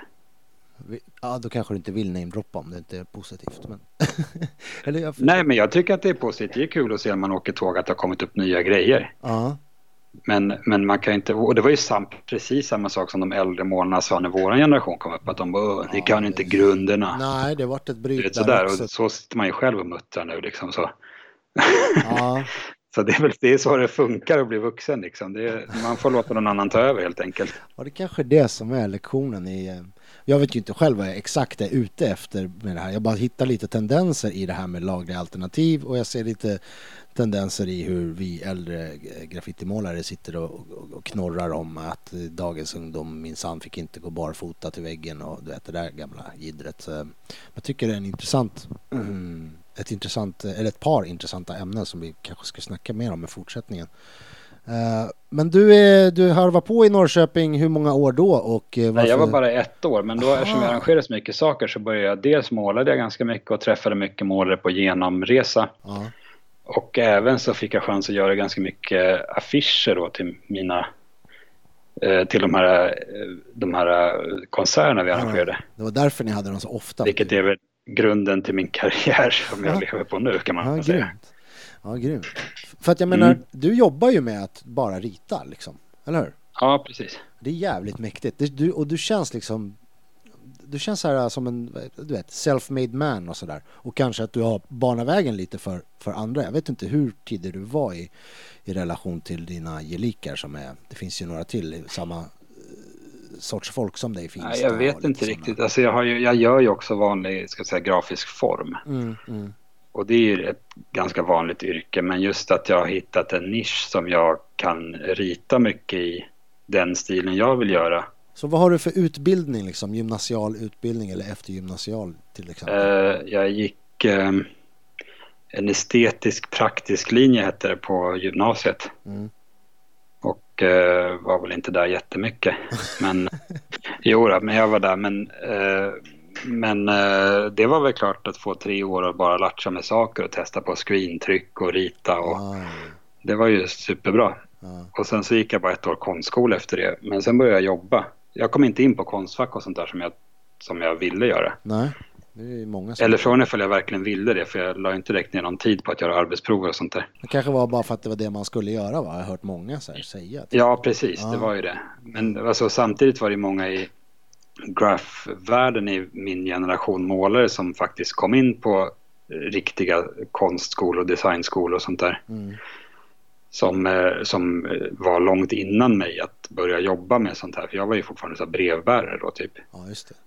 Men sen har väl min karriär tog fart lite senare kan man säga. Ja, men egentligen inte genom dina utbildningar då, utan för att du var hands-on och du gjorde grejer. Nej, genom att jag körde på med min grej tills folk började fatta det. Ja, bra. Så skulle du säga att det är tipset till, du vet, för att det är många som vill in i den där skrået eller kreativa yrken överlag, och vi har pratat om det tidigare också, att det är så här, det är svårt att hålla motivationen och kreativiteten uppe, och det är svårt att lyckas också liksom. Vad är det tips till kanske yngre eller äldre som vill byta inriktning på karriären och så här, som vill in och jobba med det de verkligen gillar och brinner för och sådär? Har du något? Ja, jag är extremt dålig på att ge tips. Men alltså jag vet inte, bara fortsätta med det man gör och liksom försöka hitta något ställe där man kan få det att synas liksom. Alltså har man en polare som har ett band som man frågar för att göra deras affischer, skivomslag. Du vet, överallt där det kan, det var ju det jag gjorde. Jag hade polare som hade musikklubbar liksom. Så var det bara tjata sig till att man skulle få göra varenda affisch och flyer som fanns. Som skulle göra. Så då så hamnade de, på den tiden var ju flyers fysiskt litet papper där det stod det kommer att vara en reggae-klubb på det här stället då och då. De finns fortfarande. Jag satt hos frisören häromdagen. Då kom det in jag tror att det var Facebook-inbjudning. Nej, det kom in en så här skön Jamaica-snubbe och bara hello man, can I leave some flags over here? Så de bara visst, så bara, det var så här reggae-gig. Jag bara fan, old school, schysst. Nej, men man gjorde så att liksom folk började se det, och sen så har jag haft turen då att vara i skateboardvärlden, så jag fick börja göra grejer i den världen. Så jag gjorde liksom både i klubbvärlden och i skatevärlden, och att jag liksom bara gjorde allt jag fick göra. Ja, så tipset är liksom, var ihärdig och lägg in timmarna och energin, så lossnar det förhoppningsvis. Ja, precis. Och liksom kämpa på. Skitbra. Då flyttade du tillbaka till Stockholm 99 då? Precis. 98 flyttade jag till och med tillbaka. Okay. Och då kom jag tillbaka till den här världen, när CSG-världen och det där. Ja, och du säger att du inte var ute på tågen och linjeväggarna. Nej, jag vet. Nej, det påverkar inte mig någonting eftersom inte jag har varit någon hardcore-målare någonsin. Däremot blev alla fester ganska tråkiga, för det var det enda folk pratade om. Aha. Vad är den värsta CSG-storyn du hörde på den där tiden? Jag har hört mycket sjuka saker. Jag vet inte, för jag kommer ihåg något specifikt. Nej, okej. Men då var jag fortsatte jag väl måla de famesen som fanns. Sen började famesen försvinna också liksom. Gjorde de? Ja, men Spångaväggen försvann och just det. Fiskpoäng rev de. Så vet jag inte vad som hände med riktigt. Nej, det står kvar typ, men det ska rivas nu i dagarna eller något sånt där. Men målar folk fortfarande där eller? Ja, inte samma del av famet som vi gjorde. Jag vet inte hur mycket man får prata om fames på öppet. Jag är lite Jaha, nej, jag har ingen aning. Jag har inte varit där sedan. Men nej, det är ju inte som förr. Det är inte så att, det är inte så att du kan ta med dig bandspelaren och chillaxa en eftermiddag. Ja, för det var ju där när det helt plötsligt blev olagligt att måla där, kommer jag ihåg. Ja, och de informerade väl inte riktigt om det heller med några skyltar eller så, va? Utan det var bara att de började gripa. Precis. Men Polar berättade ju att han torskade där när det var ett ägarbyte. Så det var ungefär en lucka på så här 48 timmar där det var olagligt liksom. Och då torskade jävla oflyt. Ja. Nej, jag vet inte, så jag fortsätter väl där. Men sen så på samma gång så började liksom min karriär började väl ta fart lite. Jag jobbade lite på reklambyrå och gick lite datakurser och sånt där för att lära mig hur det funkar på riktigt. Och sen så flyttade jag till Göteborg. Ja, just det. Och bodde där ett år och jobbade. Och lärde mig känna lite folk därifrån. Målade väl inte jättemycket, men några gånger fick jag till i Göteborg. De hade ju Fames kvar där. Ja. Och sen kom jag hem till Stockholm igen. Fick fru och barn. Grattis. Typ. Ja. Och sånt. Ja, och sen så hade jag eget företag och började och jobbade med det jag gör nu liksom. Är det du har nu? Du har din egen firma, du är din egen chef.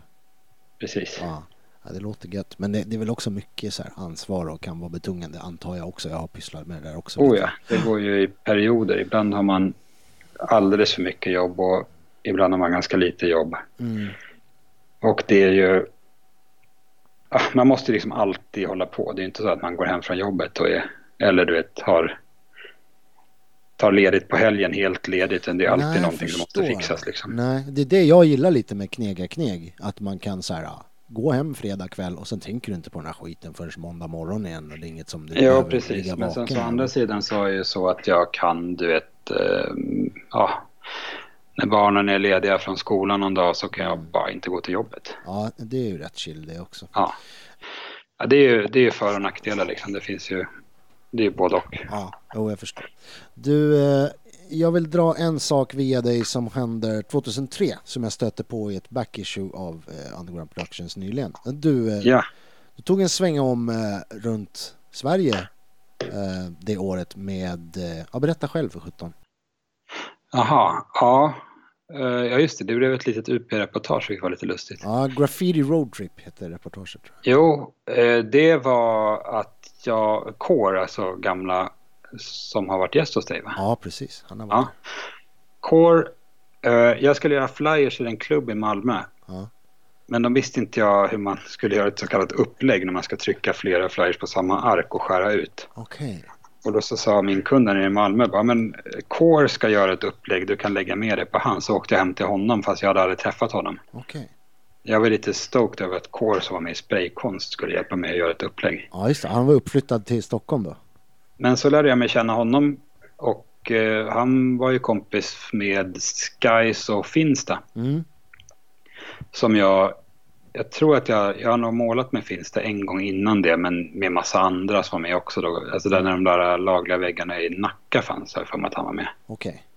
Ja, men och då så sa de att på något sätt så kom vi fram för att vi skulle åka en roadtrip runt hela Sverige och alltså hela Sverige är ju, norrlänningar kommer inte riktigt hålla med om att vi åkte runt hela Sverige. Men vi skulle måla alla lagliga väggar i Sverige. Ja, okej. Och det fanns ju inte så jättemånga då. Så då så packade vi en Volvo full med burkar, en hel takbox med burkar typ. Och så åkte vi, så körde vi Norrköping och sen tror jag vi åkte till Göteborg och sen ner till Helsingborg och så Malmö och sen blev vi inbjudna till den här Meetings of Style i Köpenhamn. Ja, just det. Och det var ju ganska lustigt för vi var helt, ingen av oss hade målat, Skies och Core hade målat sen, så jag hade aldrig målat med dem och vi var ju helt olika åldrar och olika stil och olika sätt att måla och så. Ja. Det var ganska lustigt hur vi, alltså jag var ju typ så här klar med min piece innan Skies hade gjort sitt rutnät typ på första pisen. Shit. Det var roligt faktiskt. Och det blev något UP-reportage också. Ja, jag kan fråga om jag har tillåtelse att fota av det lite i alla fall så man kan se lite generellt hur det ser ut. Har du kontakt med de 3 gubbarna fortfarande? Finns det Skies Core? Ja, Skies har väl inte jättemycket kontakt med. Men honom ska jag träffa imorgon. Core, ja trevligt, jag får hälsa så gott. Core brukar jag väl mässa med ibland och Finsta träffade jag senast i 3 dagar sedan och tror vi ute tog en öl. Nice. Ja, jag gillar honom men han verkar inte måla så mycket längre va? Eller säg inget. Det vet jag faktiskt inte. Jo, det gör han nog faktiskt. Fast han inte så större kanske inte så mycket. Nej, ibland har ju folk så här bara bytt tagg och ser dem jätteuppe och så sitter jag och har inte koll på det. Men jag vet inte. Han gör lite allt med. Han tatuerar och just det. Gör lite allt möjligt. Så. Ja, han gör jäkligt roliga illustrationer också. Har han inspirerats av dig tror du? Eller har du inspirerats av honom tror du? Eller är det en slump att jag skulle nog snarare säga att jag inspireras av honom faktiskt. Wow, ja. Jag hittar inte mycket spår av det jag gör i hans grejer. Fast lite tvärtom kanske. Jag vet inte, men det är något som i alla fall är lite så här samklang mellan era grejer tycker jag. Tonen i det eller vad man ska säga. Och kanske lite tekniken. Ja, men jag skulle säga att det har ganska mycket att göra att vi har vuxit upp på exakt samma saker i stort sett. Ja, såklart. Ja. Så vi har haft båda lite graffiti-bakgrund, vi har gjort serier, vi har gjort underground-serier. Vi har väl lite så här humorgrejer i den. Han har ju lite mer distinkt stil än vad jag har, skulle jag säga. Ja, så kanske man kan uttrycka det, ja. Ja. Men jag skulle nog säga att vi delade kontor ett tag, eller satt i samma kontorsbyggnad ett tag. Ja, okej. Då blev jag jävligt inspirerad av att, kanske inte riktigt hur det skulle se ut, men av att rita på så. Han liksom är extremt hands-on. Okej. Då höll jag fortfarande på ganska mycket med datorer och sånt där och försökte liksom göra datagrafik typ. Men han ritade ju allting för hand och han är ju extremt finurlig. Men du vet, så animationer, alltså ritade liksom riktiga animationer och fotade av massa teckningar och la ihop till en animation och sånt där. Och det blev man ju väldigt inspirerad av. Ja, så kan man ju också bli inspirerad. Inte bara rent stilmässigt utan metodmässigt och sådär. För det har du pratat om ett flertal gånger. Att du gör i princip alla dina bilder liksom bläck för hand. Och sen skannar du in det svartvitt och lägger på eventuella små prylar och färger i dator liksom. Men att det du gör är ändå så här, det är ett hantverk. Du tecknar ju faktiskt. Det är ju inte grafisk formgivning så du gör inte från början i alla fall. Utan... Nej, men det behövs ju grafisk formgivning på slutet för att man ska kunna skicka det till tryck och sånt där. Ja, men jag tror det är också en liten sån här graffiti-feeling som vi har snackat om förut. Att grejer får gärna vara cleana och nästan perfekta, men att man vill ha den där lilla känslan av att det liksom mänsklig hand ligger bakom det. Det känns autentiskt och det syns på något sätt. Ja, precis. Jag gillar ju inte teckning alls som jag gjorde direkt i datorn. Alltså när folk ritar med Wacom-brädor rakt in i datorn. Nej. För att det saknas en mänsklig nerv i bilderna, eller i linjerna på något sätt. Ja, linjen alltså. Det där snacket om linjen, det kör ju Gorilla med också när jag har lyssnat på honom prata om det. Liksom, kan man men det härstammar från graph på något sätt skulle jag tro. Okej. Men så som jag jobbar nu så är det i stort sett tvärtom från graph där man målar i fyllningen först och sen linjerna. Ja, det är klart. Ja, det är jag gör ju tvärtom. Jag ritar ju linjerna först och sen så färglägger jag i fyllningen. Ja, det är så man är lärd att teckna från när man var liten typ. Ja, och sen när man ska börja måla graffiti så... Ja, graffiti är ju det enda mediet man gör tvärtom. Ja, klassiskt måleri också såklart. Liksom. Men... Ja, precis. Vissa penseltekniker måste man göra så också, ja. Ja, och det förstod jag ju att först nu att i tatuering är det ju också tvärtom mot graffiti. Att man gör det svarta först och sen i fyllningarna. Ja, det stämmer. För de går ju, ska vi säga, det går liksom inte över varandra på samma sätt som sprayblock. Nej, precis. I övrigt, det finns många, länkar till tatuering också. Det är ingenting du har varit sugen på att göra. Har du testat? Nej, jag har aldrig varit superintresserad av tatuering faktiskt. Alltså jag kan uppskatta bra grejer och bra idéer och sånt där, men jag vet inte, det är ingenting som har intresserat mig så jättemycket. Nej. Men alltså jag kan ju tycka att det finns många extremt skickliga tatuerare som har roliga idéer och bra stil och sånt där, men det är lite för mycket brödjobb för min smak, skulle jag kunna tänka mig. Alltså det är väl precis så som mitt jobb är också. Ja, det är att jag tänker också. Får göra massa saker som man kanske inte alls vill göra.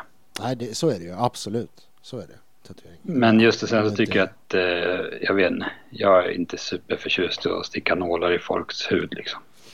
Nej, jag förstår. Nej, precis. Det är ju lite kirurgiska och dermatologiska aspekter i det där också. Eller inte kirurgiska kanske, men ja, precis. Plus att det går inte att sudda. Det tycker jag är skitläskigt. Eller går ja, kanske. Det skulle vara sjukt läskigt. Ja, det går med laser nu för tiden, men det är lite bökigt. Jag tror att vi ska avrunda med en fråga som jag har rackat från podcasten Värvet. Okay. Och sen var det en viss annan svensk graffitipodd som rackade den från mig. Nu rackar jag fan tillbaks den här frågan. Vem vill du höra hos Svenska Graffare podcast och vad skulle du fråga den personen? Jävlar vad svårt. Jag vill ju höra Siggy. Det vill jag också. Ja. Kan vi säga. Och det är fler som Det skulle jag säga skulle vara den ultimata gästen att få höra hans historia från hans egen mun Ja, inshallah. i 3 timmar. Ja, det skulle kunna fylla ut. Jag är intresserad av hans, för jag är kompis med honom på Facebook och sånt där, och ibland lägger han upp grejer som liksom är äldre än graffiti, Ja, som känns som graffiti. ja. Så jag skulle vilja veta hur det kom till honom på något sätt. Ja, jag med. Jag håller Hans första och den här kombinationen av så här rollspelsliknande saker liksom, som med. Just det. fantasybilder och texter och hårdrockslogger och allt liksom, det där smälter ihop till någon sorts svensk version av graffiti. Ja. Det är just den där tiden kring precis när det kom hit, och han som var så otroligt duktig redan då. Ja. Ja, verkligen. För jag menar, många som började då var ju liksom, de var ju nybörjare, men han var ju liksom bra från början, kändes det som. Ja, jag vet vad du menar. Ja, men det är nästan märkligt att det inte finns någon Sigge Dissy-bok så här, med tanke på hur stora de faktiskt var och stora de faktiskt är fortfarande. Men... Ja, och liksom internationellt kända och sånt där. Ja, visst. Men om man har sett den här tyska tv-serien på arte.de Ja, den har inte om jag hur tipsat graffitin kom till Europa, den kan vi tipsa om till alla. Ja, fast jag är lite kluven till den, för att det är den här Arte TV som bolaget heter som har gjort en dokumentärserie i, jag tror det är 2 säsonger ute nu. Ja, precis. Om hur liksom graffitin spreds ut över till Europa och så vidare. Och nu håller de ju på med en ny säsong där Sverige är med, så det blir häftigt. Ja. Men problemet är att deras hemsida är helt dum i huvudet. Alltså det går inte att navigera. Jaha, jag har haft några problem med det. Du har Macintosh, va? Ja. Okej, jag omformulerar. Deras hemsida och app och allting, allt är så här Apple-anpassat. Så tittar du inte på Apple-produkt, då kan du inte hitta del 3, utan då får du hoppa till 7:an och sen till 9:an och så kanske du hittar 3:an där. Okej, den har ingen sån här autoplay, alltså avsnitten är ju typ 10 minuter långa. Ja, jag vet. Men den har ingen sån här autoplay-funktion som Netflix har som är så himla bra. Inte på några andra produkter än Apples, vad jag har märkt. Men nu har jag ju faktiskt lånat. Men du har ju den. en Mac nu, så du får titta om allting. Jag har en på lån som jag funderade på att köpa loss. Och nu har jag suttit 1 dygn inför den här intervjun och försökt spela in ljud på den. Och jag vet inte fan om jag slår till. Redan när jag skulle få upp den här podden på iTunes. Podcastpubliken dör av nyfikenhet. Nej, det har du rätt. Men i alla fall, Apple är om man onda, inte har sett det så kan det vara kul att se hur graffitin kom från New York till Europa i början på 80-talet. Och spred sig genom Europa. Den är sjuk. Och även då nästa säsong som kommer där Stockholm kommer med också, kan ju bli väldigt intressant. Det kommer bli riktigt mäktigt. Men ja, den är väldigt, väldigt bra, den där dokumentärserien. Men jag är benägen att hålla med Sken, som när vi hade tittat på den sa så här, fast vet, det var inte bara, för det är mycket så här konstgallerier snack i det där. Och det är klart att, vad heter det, Arte di det här italienska, att de tog över Crash och det här gänget, och att det var utställningar i Amsterdam, Paris och så. Det är klart det är en del av det, men det var väl inte riktigt så att kidsen gick på galleri och började måla graffiti, utan det var väl... Fast där i Amsterdam när de visar bilder från galleriet och de kidsen som står där, och det är liksom Show och Joker och alltså samma målare som några år senare var med i Spraycan Art. Ja, just det. Ja, okej, touché. Men jag tycker, jag tror ändå att det inte är hela liksom, jag tycker det var mycket en fas. Det är klart att det måste ha kommit på andra ställen samtidigt också. Det tror jag att London visade ju att de hade en scen själva. Ja. Och det kan jag också bara tillägga att man fick reda på i den serien att den första graffitimålningen i England gjordes av Futura 2000. Han var på turné med The Clash. Ja, det är hur coolt som helst. Ja, det är coolt. Han var med och målade live på scenen när The Clash turnerade. Ja. Fan, har du spannat in den där nya Futura-boken? Nej, alltså jag är inget superfan av Futura, måste jag säga. Nej, han målar ju kanske inte alls något i närheten av. Jag tycker att han är... Nej, jag ska inte säga. Nej, alltså han gjorde ju ascoola graffitimålningar på sin tid, men det han gör nu är lite one trick pony. Jag vet faktiskt inte. Jag följer inte honom.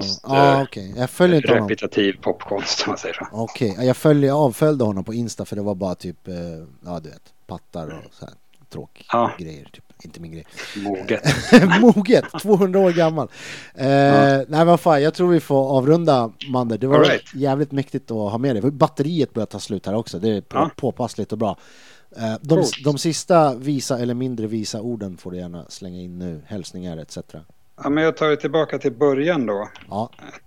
Eftersom jag inte anser, det sa jag innan vi skulle vara med också, jag inte vill vara med i, i egenskap av graffitimålare, för jag tycker inte jag riktigt har förtjänat det epitetet i det här sammanhanget. Men att vi började på min utställning där på Teckningsmuseet i Laholm.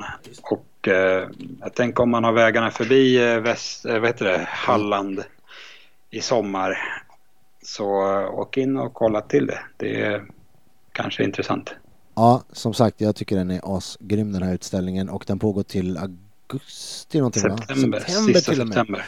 Jag ska lägga upp hela programmet där, för du kommer komma ner ett par gånger och hålla i lite så här workshops-grejer och sånt på museet, va? Ja, precis. Coolt, då ses vi säkert där. Och huruvida du är graffitimålare eller inte, eller om Fux är det eller inte, eller om jag är det eller inte, jag vet inte om det är hur man definierar det där och om det är så jävla viktigt, men det står ju så här när man går in på Svenska Graffare podcast som är ett på ord.podbean.com, så står det: här möter du utövare och fenomen som har eller har haft inverkan på den svenska scenen. Och du är ju definitivt en utövare och ett fenomen som har haft inverkan på oss, tycker jag. Cool. Min podd, jag bestämmer, som bekant. Ja, cool. Det tycker jag du gör rätt i. Ja, tusen tack. Tack själv. Tusen tack, vi hörs. Ska du stänga av nu? Jag stänger av maskinen. En sån här låtsasklick. Bibop. Bibop. Ja.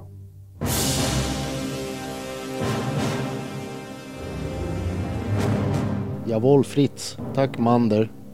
Tack också till Track och Teckningsmuseet i Laholm. Andra insyltade individer i det här avsnittet och andra avsnitt. Det kommer komma upp foton ur Manders privata arkiv och annat som vi berör i avsnittet på Instagramkontot Svenska Graffare, som ett ord. Vad det blir nästa gång har jag inte helt bestämt lite här. Ska iväg på ett stort jam nu i dagarna. Får se om någon har tid och lust att snacka med oss. Fortsätt skriva och kommentera och likea och allt det där. Det är stort kul. Tills nästa gång, ha det bra.